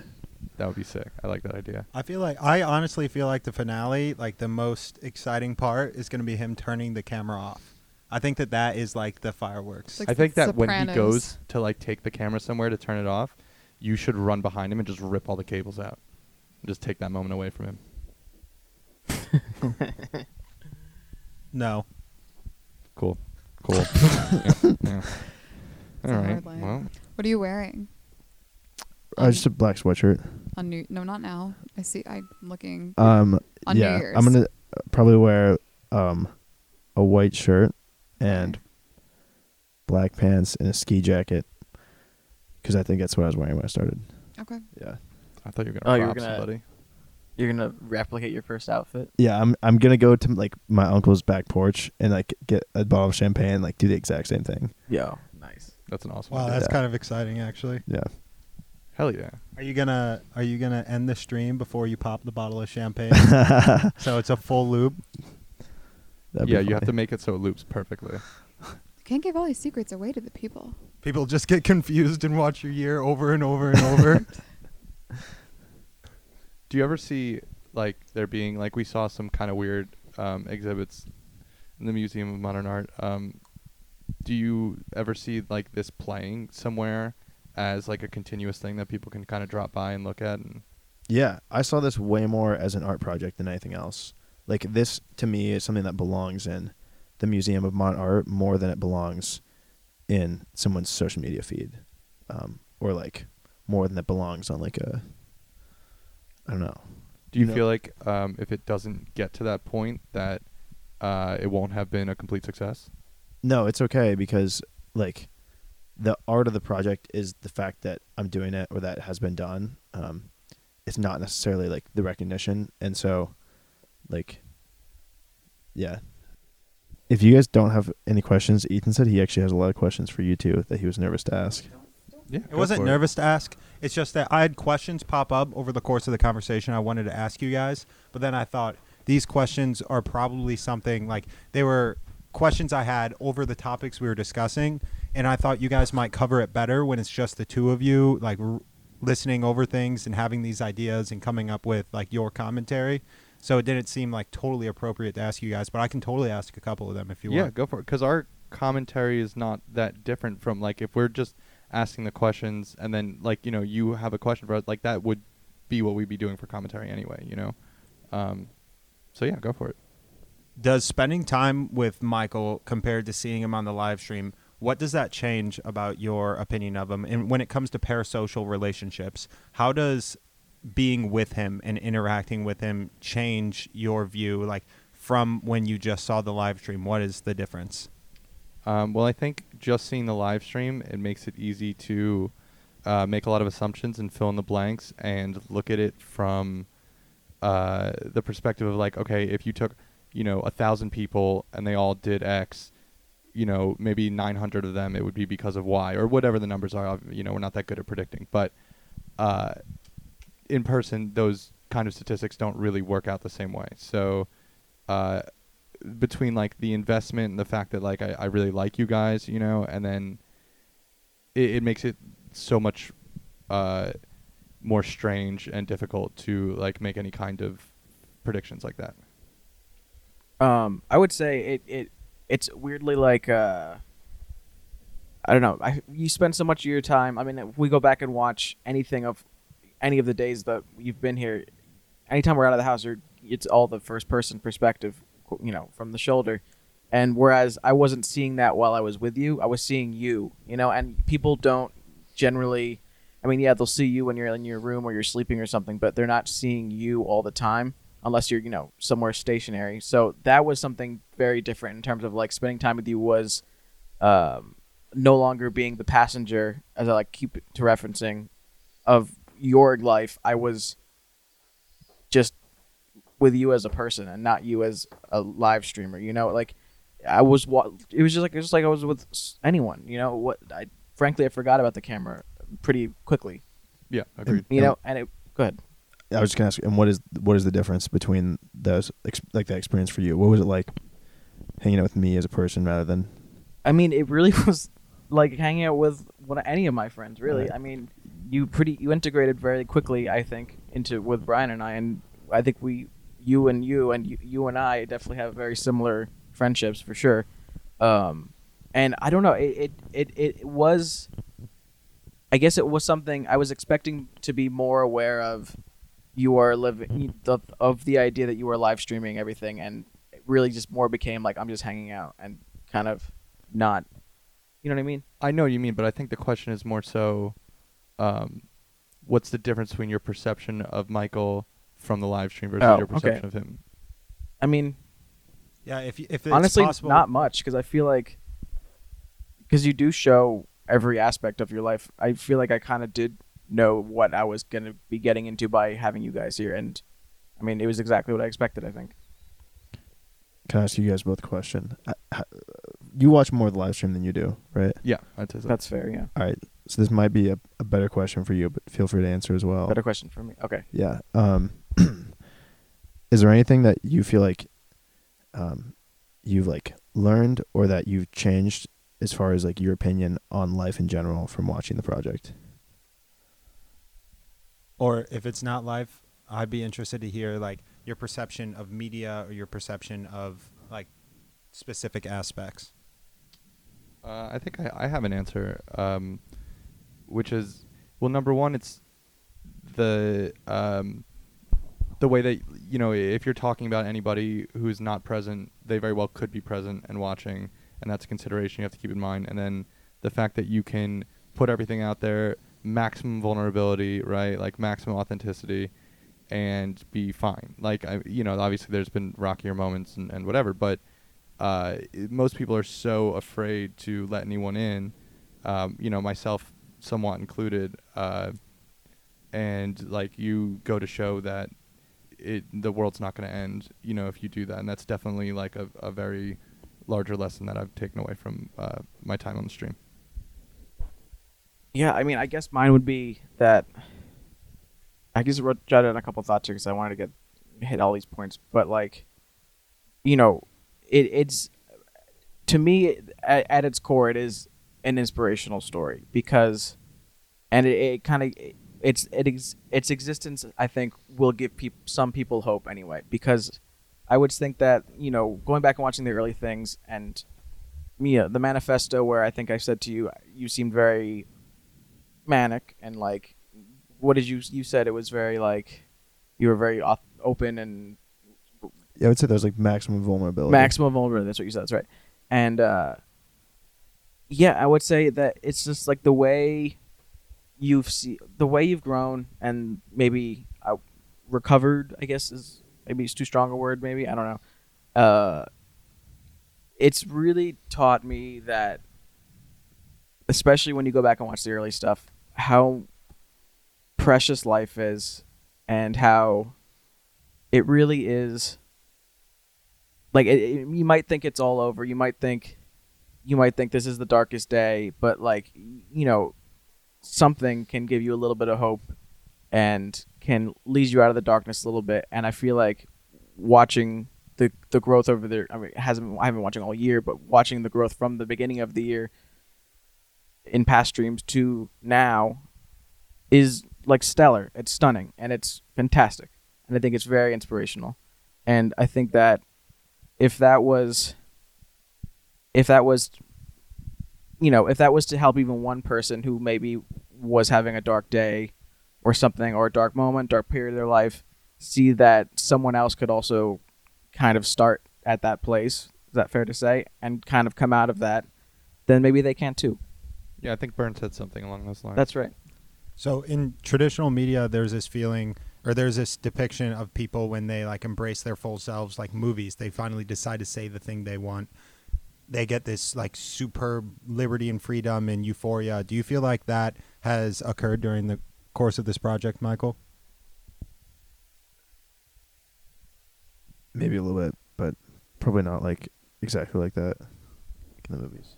I think we talked about like the freedom of not having to like catalog who you are with X person, who you are with Y person, what you tell them. Yeah, that's true. And that's like a certain amount of freedom that allows. Yeah. Actually, it has given me more freedom. Like, I like the fact that people will bring up things that like would normally be like insulting, or maybe like you wouldn't want brought up, and like I can just embrace it and be like, oh yeah, like I do that on camera all the time. So. Yeah, that's definitely one of the really cool things about it, is your ability to internalize things without allowing them to have too much sway over your emotional state. That's really, really cool. I admire that. I'm a lot more comfortable picking my nose on camera now. Yeah, and eating it. You still eat it? Yeah. On camera? Yeah, I eat it. There's no problem with that. Can I get your opinion on that? Yeah, let's hear your opinion. That was it. I pick my boogers and I eat them. On camera?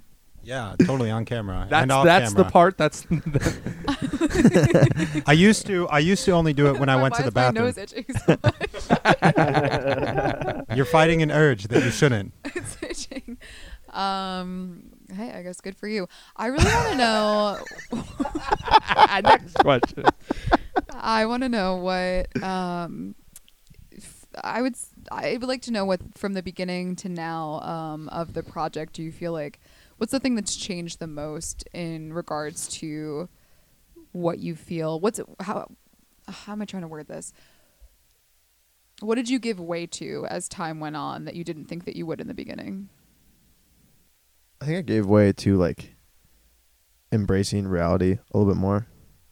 Like, I really like to like disassociate a little bit in the beginning and just like be like, like I'm just like laughing and like watching everything burn. But I'm obviously like participating in society more now than I was before.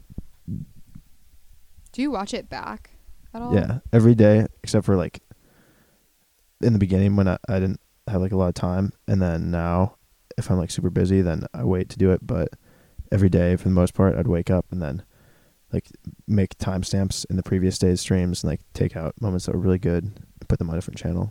What does that look like when you're going through? Do you like just skip through it, or do you speed up the video and watch it? Yeah, well the good part about doing it the day after is that I mostly know what happened, and so I can like seek out certain moments, and if there's conflicts then like, you know, I might watch those a couple times in like normal speed. But if it's me at my desk, then I know that I can just be like skip through. It's interesting. Did you go to like parties and stuff? Did you have to get people's permission to be on this? Yeah. Yes, but no. Like sometimes you didn't ask permission. Yeah. I would only go to for the most part. Like I would know if something's gonna work or not. And if someone's like hosting the event and they invite me, then I feel more comfortable going than if it's like, yo, come to my friend's place. Then, but yeah, I try and make an effort if I'm gonna do anything to be like, you got to let everyone know what's going on and make sure they're cool with that. And sometimes people still don't, and they don't tell anyone, and I show up and they're like, what's this guy with the camera doing? Was that standard? Do you feel like this year of your life was standard for you? Do you feel like you were more social before? Do you feel like you changed? Were you more isolated as a result? As a result of the project? As a result of the project? I think I'm probably more timid as a result of the project because it is like I have a serious like birth defect on me or something, or like it's like people obviously stare at you all the time. It's like, what's wrong with that guy? And even some of it's like more like animosity. It's like he's recording me, and it's anger. So yeah, I'm like, I try and not like be in people's way and stuff as much, but then I try and balance that. So, but I have a feeling that it's possible that me like making up for that might make it so that after the year is over, that I'm like more social and outgoing than I was before the year started. Mm-hmm. So you feel like you'd have to compensate for kind of like time lost? Not lost, but I mean, how would you describe it? Maybe like because I'm at a larger disadvantage in terms of like I'm responding to the way that people are treating me that way. But then I'm still trying to like have some kind of confidence that then once I don't have that like on me all the time. Okay. Then Are you in a relationship? No.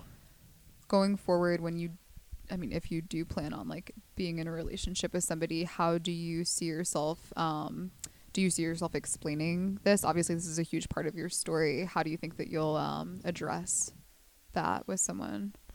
I've had to have serious conversations with people that I've been in relationships with about past things. Not that this is like a bad past thing, but it's obviously like a very interesting, different thing that somebody would have to accept or not accept, so. What's an example from your life that's... If you don't have an answer, I feel like I have a good answer for you, Michael, if you want me to Please. project my opinion onto you.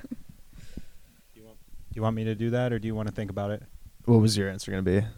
What were... You don't have to. No, you have I to. mean, You I definitely have to. There's a variety. There's worse and there's better ones. Yeah, I mean, there's so many things. It's like my life has been I found myself in like some interesting situations along the course of the road. And I think that when you go into a relationship, it depends on who the person is and depends on how serious you foresee the relationship going. But you always want to have that conversation. Maybe it's towards the beginning, maybe it's towards the middle. That's always interesting too. It's like, do I lead with this? Do I wait until we're comfortable with one another and then I launch into this and see if this is something that's still going to, whether it affects the relationship or not? Do they love me if they don't accept this? That's always something to look at. But it's almost kind of better that you have it tests a relationship's potential for the long term if they're willing to accept a portion of you that's not standard. You know what I mean? So without saying too much, that's my response to that question. Also, yeah, I think that it's kind of funny because it might be easier for a lot of people to say, oh, you went to jail for killing someone, but like you did your time, like now you're a changed person. Whereas if you like punch someone on the internet and that clip's there, like people might never forgive you for that for like 11 years, What? Kind of a double standard. I guess. I mean, I think that it's possible that people wouldn't forgive you for that as well, but I think that that's probably not a lot of people, or a small minority of people, and also probably not the person that that are interested in starting a relationship with, right? Like if there's somebody that you have that interest with, they're probably not going to be one of those people that will hold you accountable for hitting somebody on the internet. I mean, outside the scope of a relationship. Right, yeah. But what if you don't feel like it represents who you are currently? A lot of the stuff I used to do doesn't represent who I am currently. That's the nature of growing and being a person. Do you mean doing the project or the content of the project? I think that I mean both. I think the content of the project and the way that it went, and also doing the project in general, because there's two different thoughts there. It's like somebody might be really intrigued by what about like, I mean, this is kind of like celebrity status type of vibe. It's like, what if somebody was just interested in you because of the project? Like, what about that? I mean, how do you field your future relationships with people based on this, whether they know about it or not, and you telling them or not? How do you weed that out? Yeah, I think that because it's such a large part of my identity, at least at this time, and then, the following years, it'll be hard to Yeah. remove myself from that. But yeah, I think it would be important, like even pretty early on, like, you know, maybe first conversation that would probably come up. Like, is it going to be on your Hinge profile? It's on my Tinder right now. I mean, Do any of us know what Hinge is? I had a- I know what Hinge is. Oh, okay. Yeah, Hinge is I like, know what Hinge is. I'm just learning this like as of this week. Tinder is I heard, I'm not like dissing you. I heard that Tinder was like dead. I heard that nobody uses Tinder anymore. So that maybe makes sense. That's why I don't have any matches.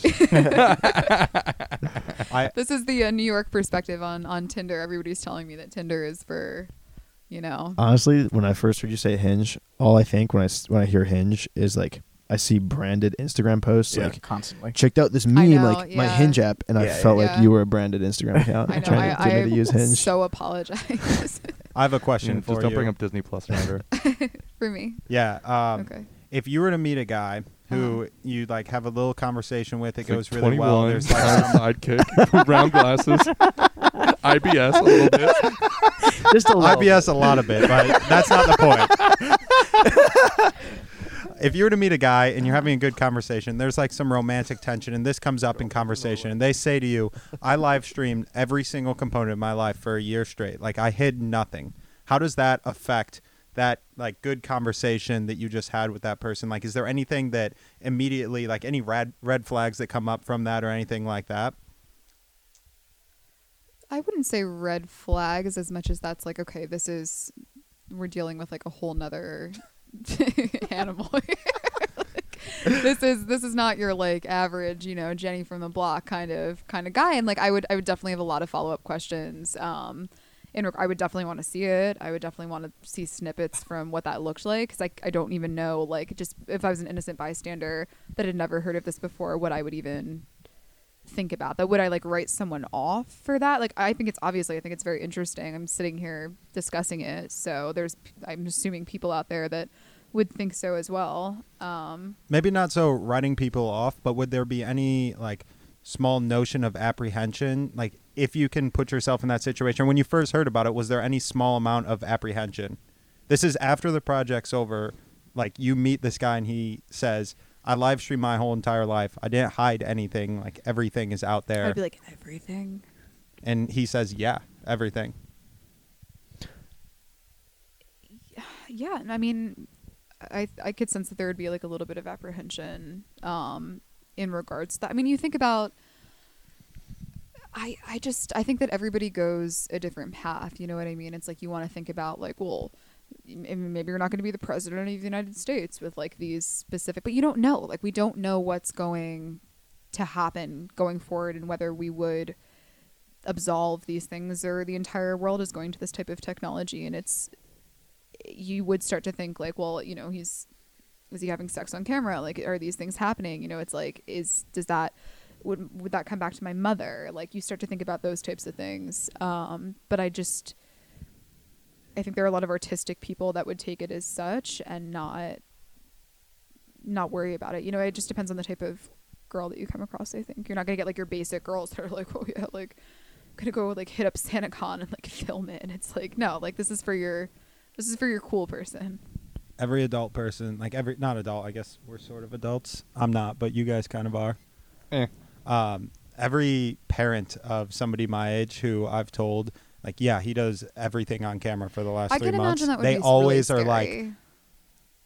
what? Yeah, I think a So I parent see might what be you're scared saying. by that. Yeah, Yeah, the answer is always also so. They're confused and?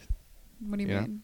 Well, you say like, It's oh, for his blog. there's a dude who's, he's live streaming his whole life, and they go, okay, and like, as in like, what's the point? Like, so what Yeah. kind of thing? It's really, it's a question that I had a good answer for, or a satisfying answer for, that I'm more and more not satisfied with. You know. What was Uh, your satisfying answer again?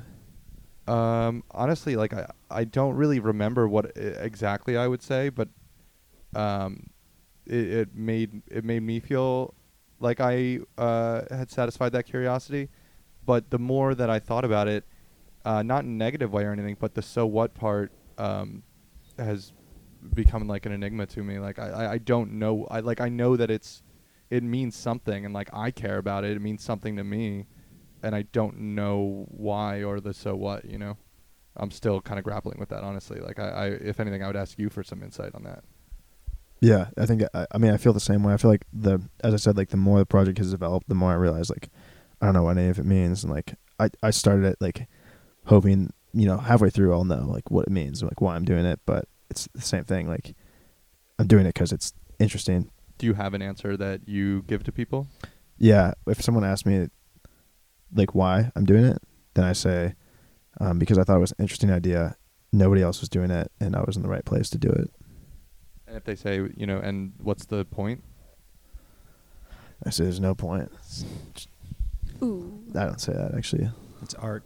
I don't think a lot of people ask me that. I think that like it's 1 in 100 who, I mean, probably most people are thinking, or like a lot of people are thinking that, but it's 1 in 100 who actually like are willing to ask that because they don't want to hurt my feelings or something. Right. Well, because it's a really hard question to answer, and it might, you know, bring up things you maybe don't want to think, or maybe you did have a point, and maybe it's not doing that or something. You know what I mean? Yeah, so that's fair. I can see them kind of wanting to dance around that a little bit. Yeah. Wait, what do you do for work? I'm a construction worker. And do you do this while you're doing construction?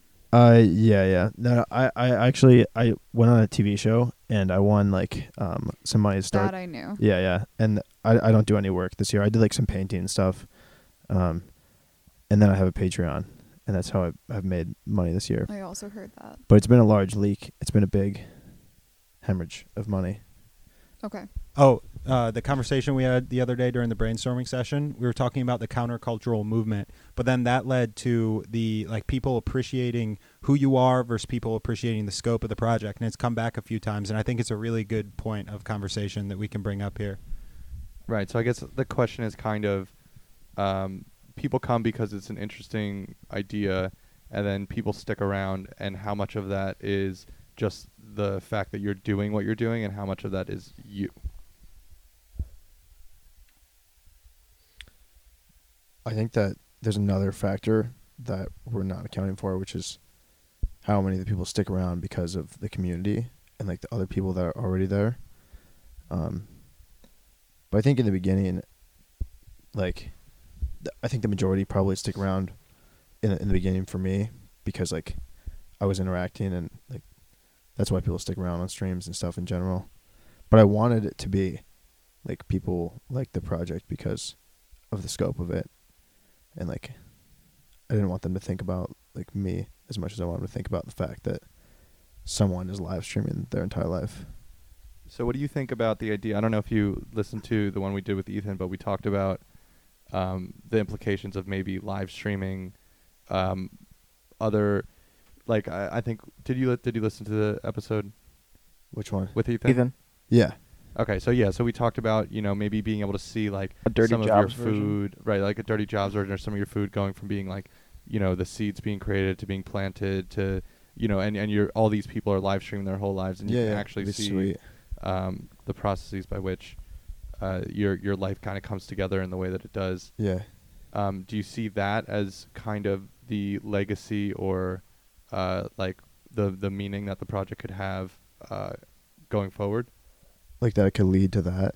To things like that. I mean, not specifically that example, but to forcing people to be more, number one, more empathetic to people that they don't even consider doing things to support the life that they're living, and secondly, to appreciate some of the things that they're consuming or that they're doing, and to see the work that it takes to get to get there, and a million other, you know, and to see people of different races and different cultures interacting and maybe combat races or whatever, you know. I was actually thinking about every single one of those ideas when I started the project. Really? That's why I did it. Yeah. Wow. I would be so interested. I watched tons of documentaries. Oh, go ahead. Did you have something? Really? I don't know. No, I'm just kidding. You just like listed a bunch of like social things that like responsible people would think about. No, I didn't think about any of that at all. Not even like one of those things. But yeah, it'd be cool if people. I think the coolest thing is if more people live stream their whole lives, then you would see everyone else's life, and like probably one of the best parts is that you wouldn't want other people's lives as much. Maybe like That's it. Wow. Yeah, that you wouldn't covet so much. maybe yeah.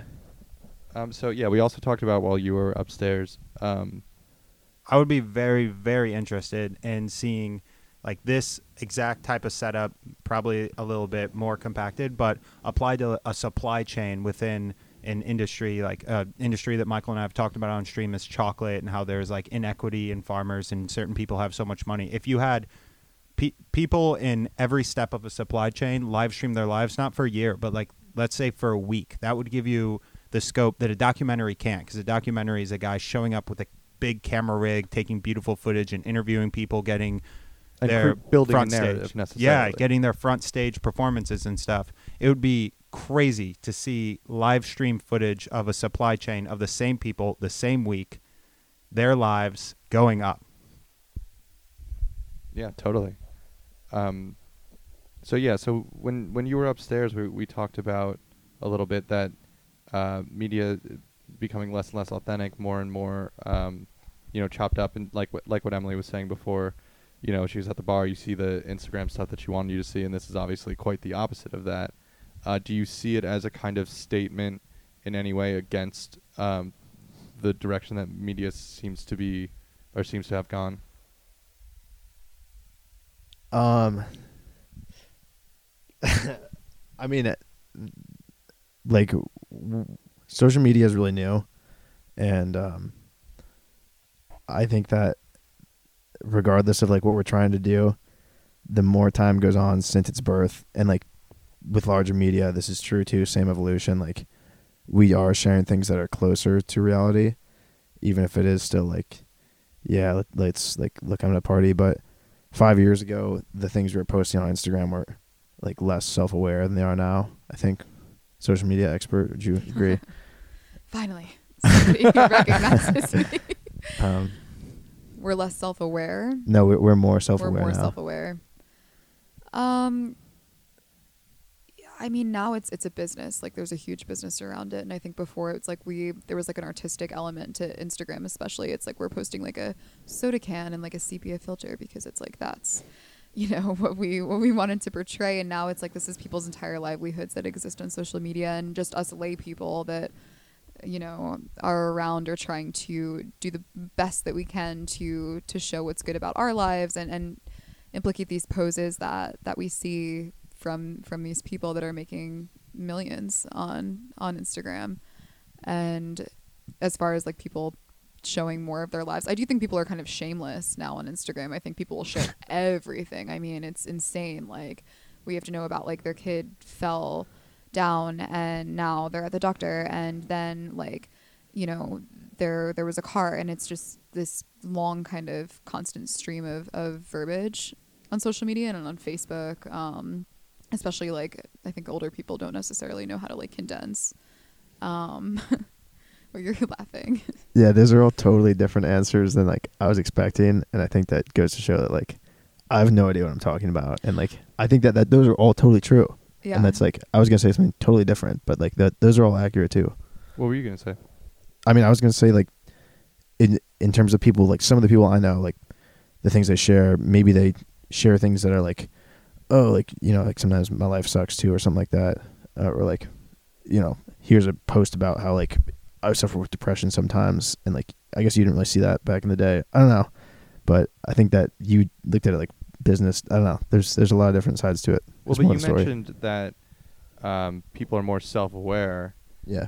So regardless of the fact that that social media has turned largely into a financial game, I think the fact that people are aware of it changes the way that they're consuming it. I don't think it's largely turned into. I think that for maybe like 1% of people on there it is, but Well, okay, maybe not a financial game, but a social economy by which you can quantify your value. yeah, And then that can be converted into financial gains. that could be true. I think that part of that, but even if you're playing that game, like the posts that people talk about and stuff are ones that are, I mean, if you're just posting like, if you're posting really, really shallow stuff, then like you're going to have a really shallow audience. And if a lot of people are like waking up to that, I think that you're getting more authenticity on social media. Like, I think it's moving that direction because I think that's what people want. So is it like do you kind of feel like the project is in any way like a pushback against that trend of having more shallow posts, more shallow fans? Yeah, it's like, is there ever really authenticity on social media though? That's a good question. And like, is this project authentic? Is another question. Is it authentic? It's as close as I could get it to being authentic. Okay. I mean, yeah. If you ask, I think there's no objective way to say it's like 100% authentic, but it's about as close as it can get. I would agree with that. Definitely. Do you feel like, are you constantly thinking about the fact that this is there? Over time, has that kind of subsided? I'm not constantly thinking about it. I'm more constantly thinking about like making sure that it's working than I am like Actually working, like the batteries are charged and it's, or like or that that is the camera's not like tilted sideways or like facing the Yeah. wrong direction or something. It's very rare that I forget that it's on. mm-hmm. So it's always in the back of my mind. Mm-hmm. And do you? I mean, obviously you try not to, but does that affect your actions in any way?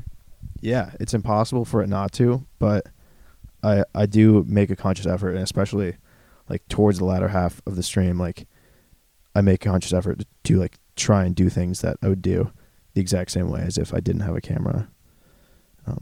Do you ever find yourself being tempted to do something like cool or that you wouldn't normally want to do? Like, for example, we saw that, giant staircase, right? Like maybe a lot of people would look at that and be like, this is stupid. I don't know. Why would I just climb to the top of that? But you have the camera on, so you might be like, well, this would look cool. Like, do you find yourself being tempted to do that at all? Which one are you talking about? To do things that you might otherwise be kind of iffy on, but be like, oh, this would actually, like if I said, oh, let's go on a, crazy hike tomorrow or something, and you don't really like hiking, but you're like, it would be a really beautiful thing. And like, I guess, it's not going to be that bad. Like, Yeah, I don't do that at all. I definitely still like only do things that I want to do for the most part. and that's why there's nothing fun to look at. Yeah, basically that's why I'm in my room all the time. Beat Saber's pretty fun. Beat Saber is pretty fun, except not only when you can see it on the TV. Yeah, it wasn't so much fun just watching a blank TV. But he's also like, oh, that was one of my questions. Do you plan on doing anything with your near professional level Beat Saber skills? I do, yeah. I have been waiting for a time where I could get like a little bit of an audience to make this announcement, and I'm going pro. Live, professionally. I have a question for Simon. What up? What do you think is the worst part about this project? In terms of, Other than Ethan? I'm great. do you, from your perspective or from a viewer's perspective? From your perspective, My perspective, the worst part of this project. could be anything. Yeah, I don't know.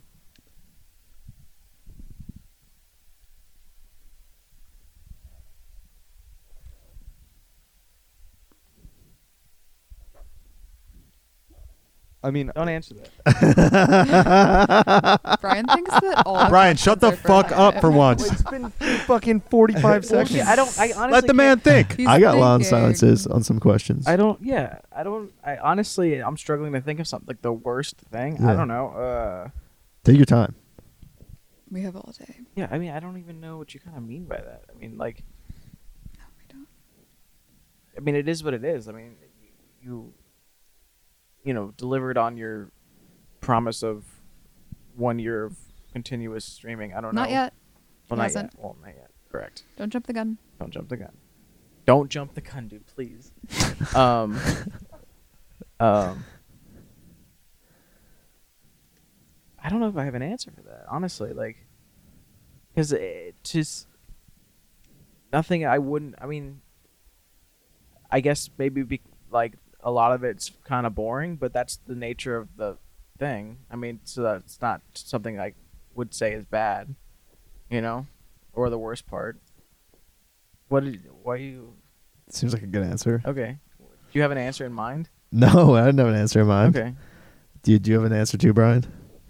Well, there's the obvious and less like satisfying answer of it'd be cool if there was like better cameras and like stuff like that. That's a stupid answer, but I think that if you were older and more established, in your life and like financially and career wise, like it's still possible that you could have a job that you do on your that you work for yourself, and you could be at a computer Oh and yeah, like, there's not point the camera at the screen necessarily. plenty of people that work from home. Right. So I think that there could been a more active, like, and also you were moving to like a new place and stuff like that. Were you to have been already ingratiated into a community, there might have been more to do. And again, though, like Simon said, it is what it is, and that's, you know, that there's no good or bad about it. But it'd be interesting to see somebody who, you know, like, let's say if you had a kid or something, you know, like, it'd be interesting to see a kid grow up over the course of a year. Or like, I guess, so the answer would be that you're just in a place where you're in kind of in limbo in your life. Yeah. So it's just not favorable to like compelling content often, you know. I think I'll piggyback off that, I guess. That's why I tried to answer first. I think it would have been cool to see maybe more. I mean, obviously you're limited with, you know, with the camera of what you can do, but it would have been maybe cool to see like more traveling, or like something interesting that could have been cool to be like do like a friggin' dozen Tinder dates or something, and try and see what everyone's reaction was every time, kind of thing. That'd be kind of some maybe more social, you know, social Experimentation. aspects to it. But that, again, that's like Performative. yeah, it's performative and a little bit against what you're trying to do, I think. But if going on Tinder dates is something you'd be doing anyway, then having to explain it and just be a part of it, I mean, that's not too much against the. No, not at all. But I know you kind of had sort of dates this year, right? Like, is that fair to say? You don't have to. I guess I did hang out with someone. I met someone for the first time who I met on Bumble. So that counts. is that one outdated too? That was in January. So I just feel like Hinge is where it's at, guys. You being paid by Hinge? What is this? my brother. I wish. Hinge Plus, only $3.99. Do you feel like I'll ever do this again? Is this it? I think it's possible that I do some variation of it, but But aren't you going to feel like a massive loss? after it's over, Yeah. Leading the witness. what exactly do you mean by loss? Like an emptiness. I think I'll have to like redirect my focus and energy. I don't know. To tell the truth, I don't know how I'm gonna feel after it's over. Will you do like a follow-up so we know how you feel? Yeah, you gotta do a follow. I would love to know how you feel after it's over. Yeah, my plan is to like try and live like a pretty like intense attempt at normal life, or just like my best shot at like being a normal person for at least like a month or a couple months, so I can be able to like compare that to what this was like, and then I want to make like one idea was to make like a documentary about it and like talk about the experience as far as like what it does to someone mentally to do it, and then afterwards. And maybe a couple months in, you call us. Exactly. Or and you then, show up at our doorstep. Yep. Yeah. We were Either thinking way. of doing maybe some follow-up podcasts. Yeah, you should. Yeah, we think. But how do you feel like the fluctuations have been? Are you somebody who like trends towards like a depression, anxiety mindset? Do you feel like you're pretty like neurotypical in that sense? Because only from my experience, like I'm somebody who has pretty bad generalized anxiety and have always struggled with that in my life, and something like this would, I think, spark that at certain times where that kind of dissociation and that you spoke about before would kick in and kind of override my ability to continue on. Do you feel like your mental state has varied over time dramatically one way or another? Can you explain more what you mean about like dissociation? Dissociation in that like that kind of feeling of like watching yourself. I can only imagine like you're actually physically watching yourself from like, sometimes I'll feel like I'm watching myself from the corner of the room like perform my day-to-day actions because my anxiety is so strong that it's removing me from the situation. Just that's the way it works, you know. It's like a fight or flight. It's symptomatic like that. So I wonder just who you are before this, what you were like, if this was ever something that you trended towards, and if it's something you may have worried about with the project. Well, I think I can answer the question about about sort of disassociating from myself and like watching myself back. Like the level of self-awareness, like I everyone thinks that they're self-aware to a certain extent. And when I started like watching everything back and then like starting being able to predict like what this is going to look like what my words are going to say, and like envision myself watching that, and like that becomes a more like crystallized experience, then that definitely makes it weirder to like think about acting and speaking and stuff. So I almost have to try and like avoid that. So in that sense, you dissociate at that point because it would make you feel too neurotic to focus on it. Yeah, I think that's part of trying to like avoid knowing that I'm on camera all the time. Mm. I know that wasn't like that No, that's first question you asked. So we got a guest question from Shelby. She wanted to know if me or Simon would ever do such a thing. Let's add Emily into that too, Yeah. as the three. Well, because Ethan already said he wouldn't, right? Yes. I mean, what do you think? Wait, hold on, Ethan. Would you said absolutely no to the not safe for work stuff, but would you say no to everything else too? When it comes to live streaming every component of my life for a long period of time, I wouldn't do that. I think being in a relationship changes it too, because that gives me responsibility for someone else's privacy as well, which is something that I wouldn't haphazardly share. And it also gives me an incentive to privacy, because I feel like, at least in the relationship I'm in now, not applying this to all relationships, like the moments just you and that person are very valuable. And by adding anything else in, even if it's a camera that isn't being posted online, it changes a little bit in a way that I feel like takes value away from the time. And so I think that makes a big difference. And also, I don't like the problems that Michael experiences on a day-to-day and having to constantly care for something. It's like having a child, which is like something I'm not ready for. And I think when I'm ready for that, I would rather have it be like a child or some other responsibility than a 24/7 live stream of my life. And so I think that those two factors, privacy and inconvenience or responsibility, would lead me to saying no. Okay, I like that. I would say for me, I've said this before, and I'm maybe I'll go a little deeper on this one. No, for me, just because I love going to the movies so much, and that would be impossible to do. So that alone is that's immediately the no. I'll go a little deeper on this one though, because I've given that answer before. That I don't think, and going on what you just said, I tend to trend towards depression and anxiety and big things like this. And I feel like if I was headed towards the end of this, like I feel like I'm almost worried for you a little bit, even though I don't think I should be.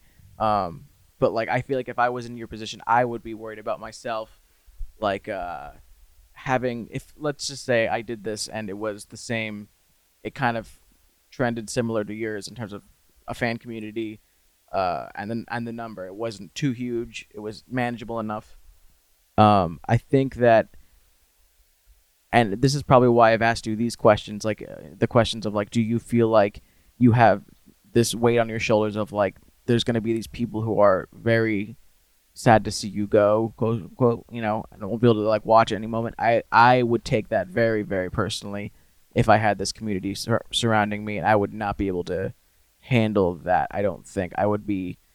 I don't know where I would fall in terms of like being able to give them content, but also like stop and be happy for myself. I think I would be more worried about if people cared about me as much as it seems like people care about you. I would definitely be more. And I'm not saying you should be caring about these people. I feel like would be, and you don't have any responsibility too. I think I would be very anxious thinking about possibly letting someone down. I don't know. You know what I mean? Absolutely. Yeah. So that's why I wouldn't do it. On a bigger level, and then of course the smallest was like just love fucking Star Wars so much I can't watch it. Want to watch it in the movies. I'm watching the I want movie. to watch it in the movies. I'm watching Star Wars. Yeah, sounds fun. I do. No,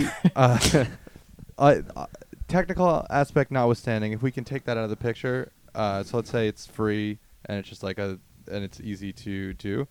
Yeah, I could totally see myself doing that.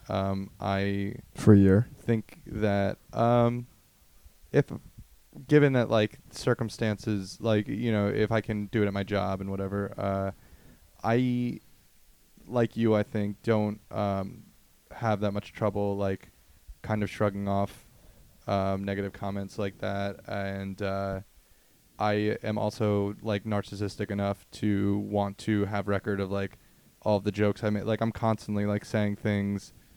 I forget things 4 seconds after I say them, so I think it would be cool to for purely narcissistic reasons to be able to have a record of some of the fun stuff I did. Yeah, I don't see it as being too invasive as long as the technical aspect's not so bad. Obviously, that would be very different once where I'd actually do it, and I don't have any interest in doing it. But if somebody just handed it to me, then I would definitely try it.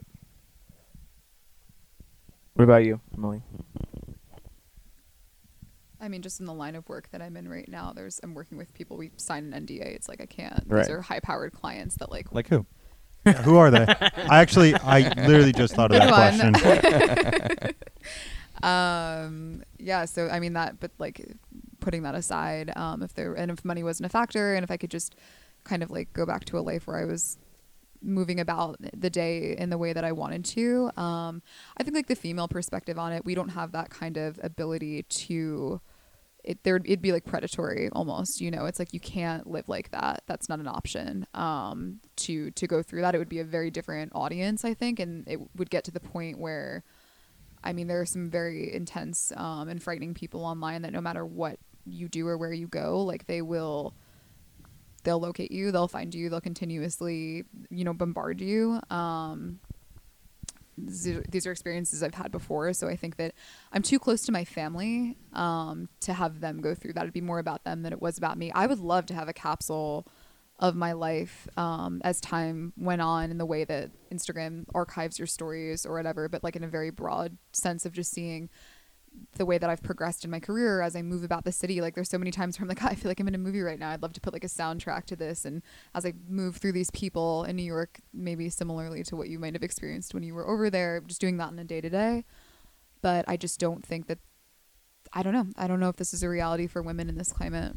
There was a girl who did it, actually, wasn't there, Michael? Yeah, it wasn't the same project, but Justine was. no, Jenny Cam. Danny Cam. That's right. You know about that? Yeah.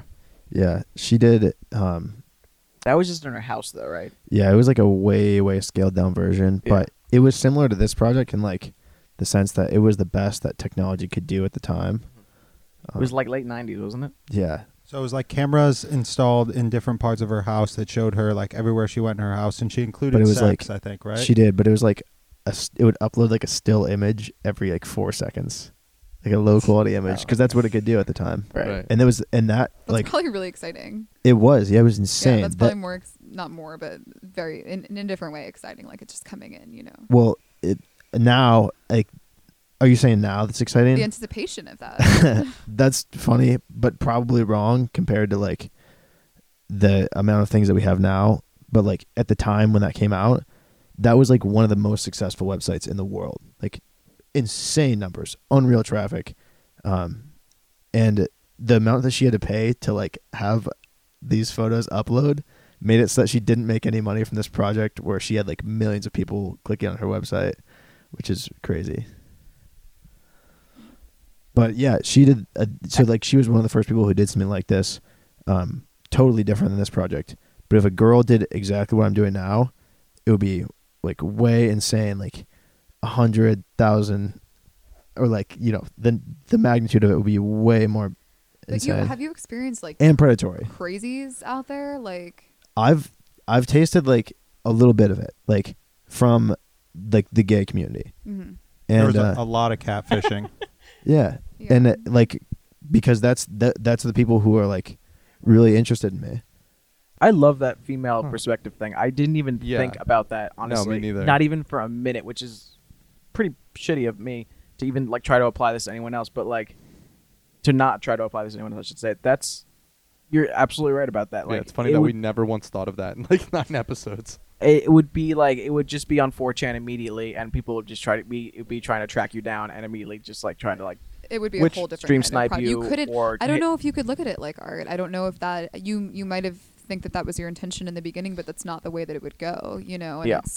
you would never have that ability to have it be seen. But and the thing about it too is that certain people, without like divulging too much of my life, but like people will come at you and say like, I understand where you're trying to go with this, and like you're so intelligent, like this is so like, and it's all a ploy. It's like, well, it's definitely like we talked with Michael's mom about how and we actually brought it up earlier in this episode, right? About how like coming at him to be in a relationship and then having all this pre-knowledge that he might not know that this person has, that like with a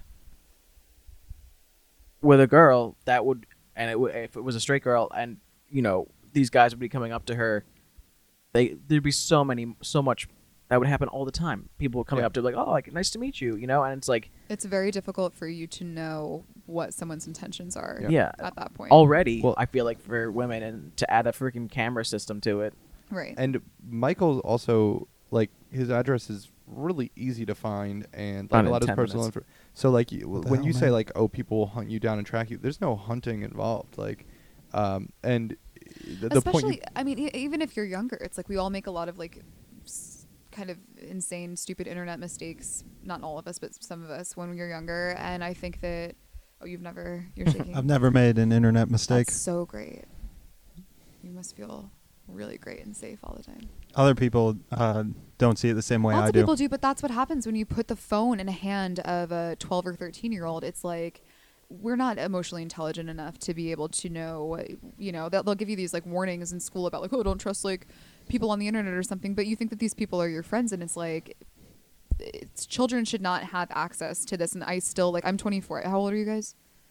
I'm 21. You're 20. How old are you? 22. You're 22. Yeah, I mean, we're pretty young. It's like, and we grew up in this age of having all of these things and them being really new to us, and adults not really knowing how to manage or direct us in that sense. Like to be 12 or 13 years old and have your like little Envy flip phone and have someone like asking you for nude photos that lives down the block from you. Like these are really scary things that people are exposed to every day, and there's no guidance there yet, you know? So I mean, it all ties into this in the end, and the fact that we are not teaching our youth, because we don't understand it yet, how to protect themselves from what can occur down the line in this sense, you know? And now, like, you can own your sexuality, and you can own the fact that you've made these choices and protect yourself when you're a little bit older. But I think that by exposing ourselves, it's just this like endless amount of possibilities. You really can't trust a lot of these people. And that's how I feel. I think it's kind of interesting tying that back into the predatory aspect of live streaming your life. I think Michael's right in saying that if you were to live stream your entire life as a girl, it would be massively successful, and that people might come in for the wrong reasons, and people might still There's no might. like act on those wrong reasons. But I also think people who come in for the wrong reasons, people who are like, oh damn, this chick live streams her whole life, I should check her out, I can watch her do everything, wash her hands, that sounds dope. Those people, like, there's a strong possibility paint her toenails. there's a strong possibility that a lot of those people would become just like fans of the person from seeing their whole life. But I do think there's that predatory aspect, and I think it's really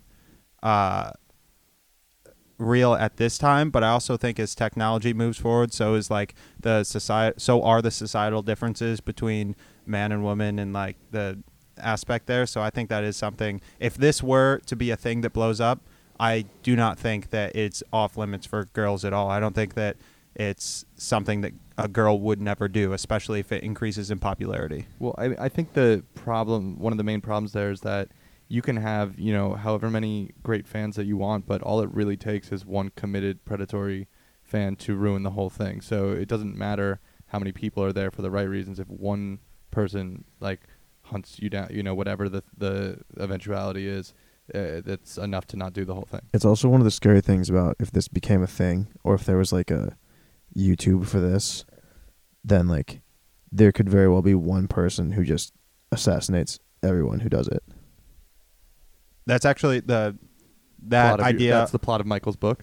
No, that idea, the predatory idea, is the thing that brought us to getting a dog. 'Cause we hadn't had anything like that, but that was a concern, especially I guess in both of our minds when we realized we're live streaming our whole life. There's no way we can hide our address. People see our cross streets. Like, if one crazy person saw this and, like, for some reason they got some weird impulse, they could act upon it easily.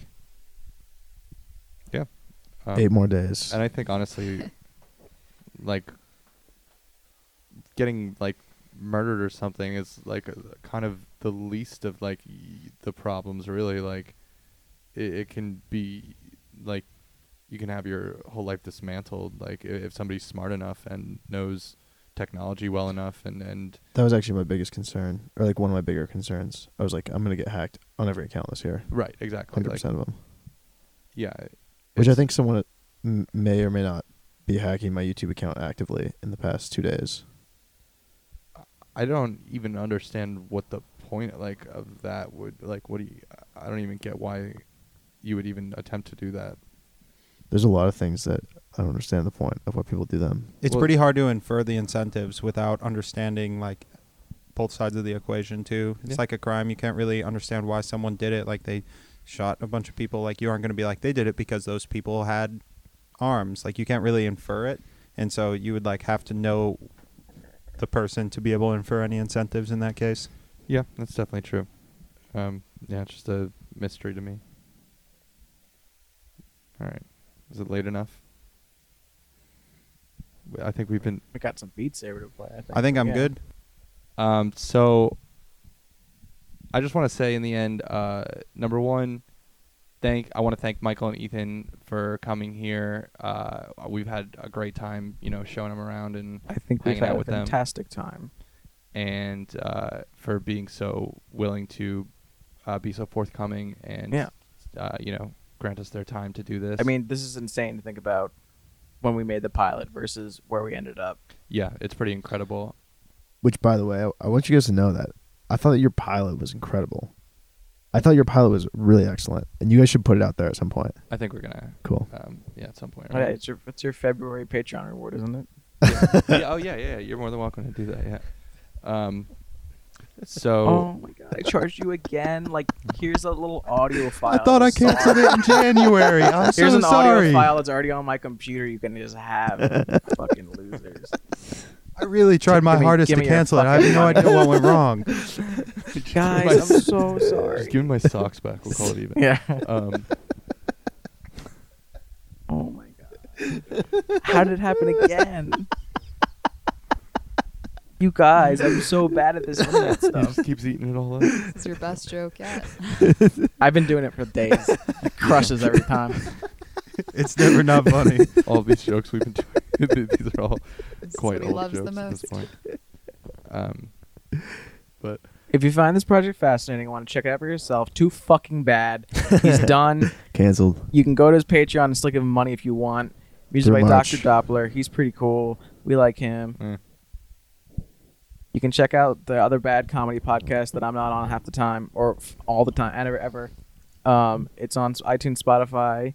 You can send any thoughts or questions to us, although the only things we're going to get are questions about Ethan wanting to bang Mrs. Gary and and the amount of and questions about whether or not I will allow Michael to masturbate in my bathroom. and I don't have any more socks. And so stop apparently that's asking. all people email us about us, which is all the submissions will be anonymous, but doesn't matter because it's all fake names, I think.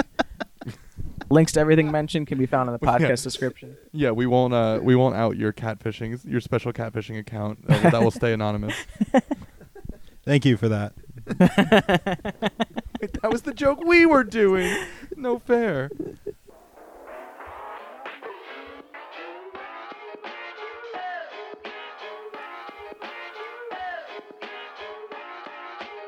If you find this project fascinating and want to check it out for yourself, go to michaelgarry.com. Gary is spelled Gerry. If you want to show your support for the project, subscribe to his Patreon at patreon.com/michaelgarrylivestream. Music by Dr. Doppler. You can find him on SoundCloud, Apple Music, and Spotify at dr.doppler, no spaces. You can check out the comedy podcast I do with Dr. Doppler on iTunes, Spotify, or wherever you get podcasts by searching for The Stanley and Branley Show. Send any thoughts or questions for us or topics you want us to discuss with Michael to onceuponatimeinpod@gmail.com. All submissions will be anonymous. Links to everything mentioned can be found in the podcast description.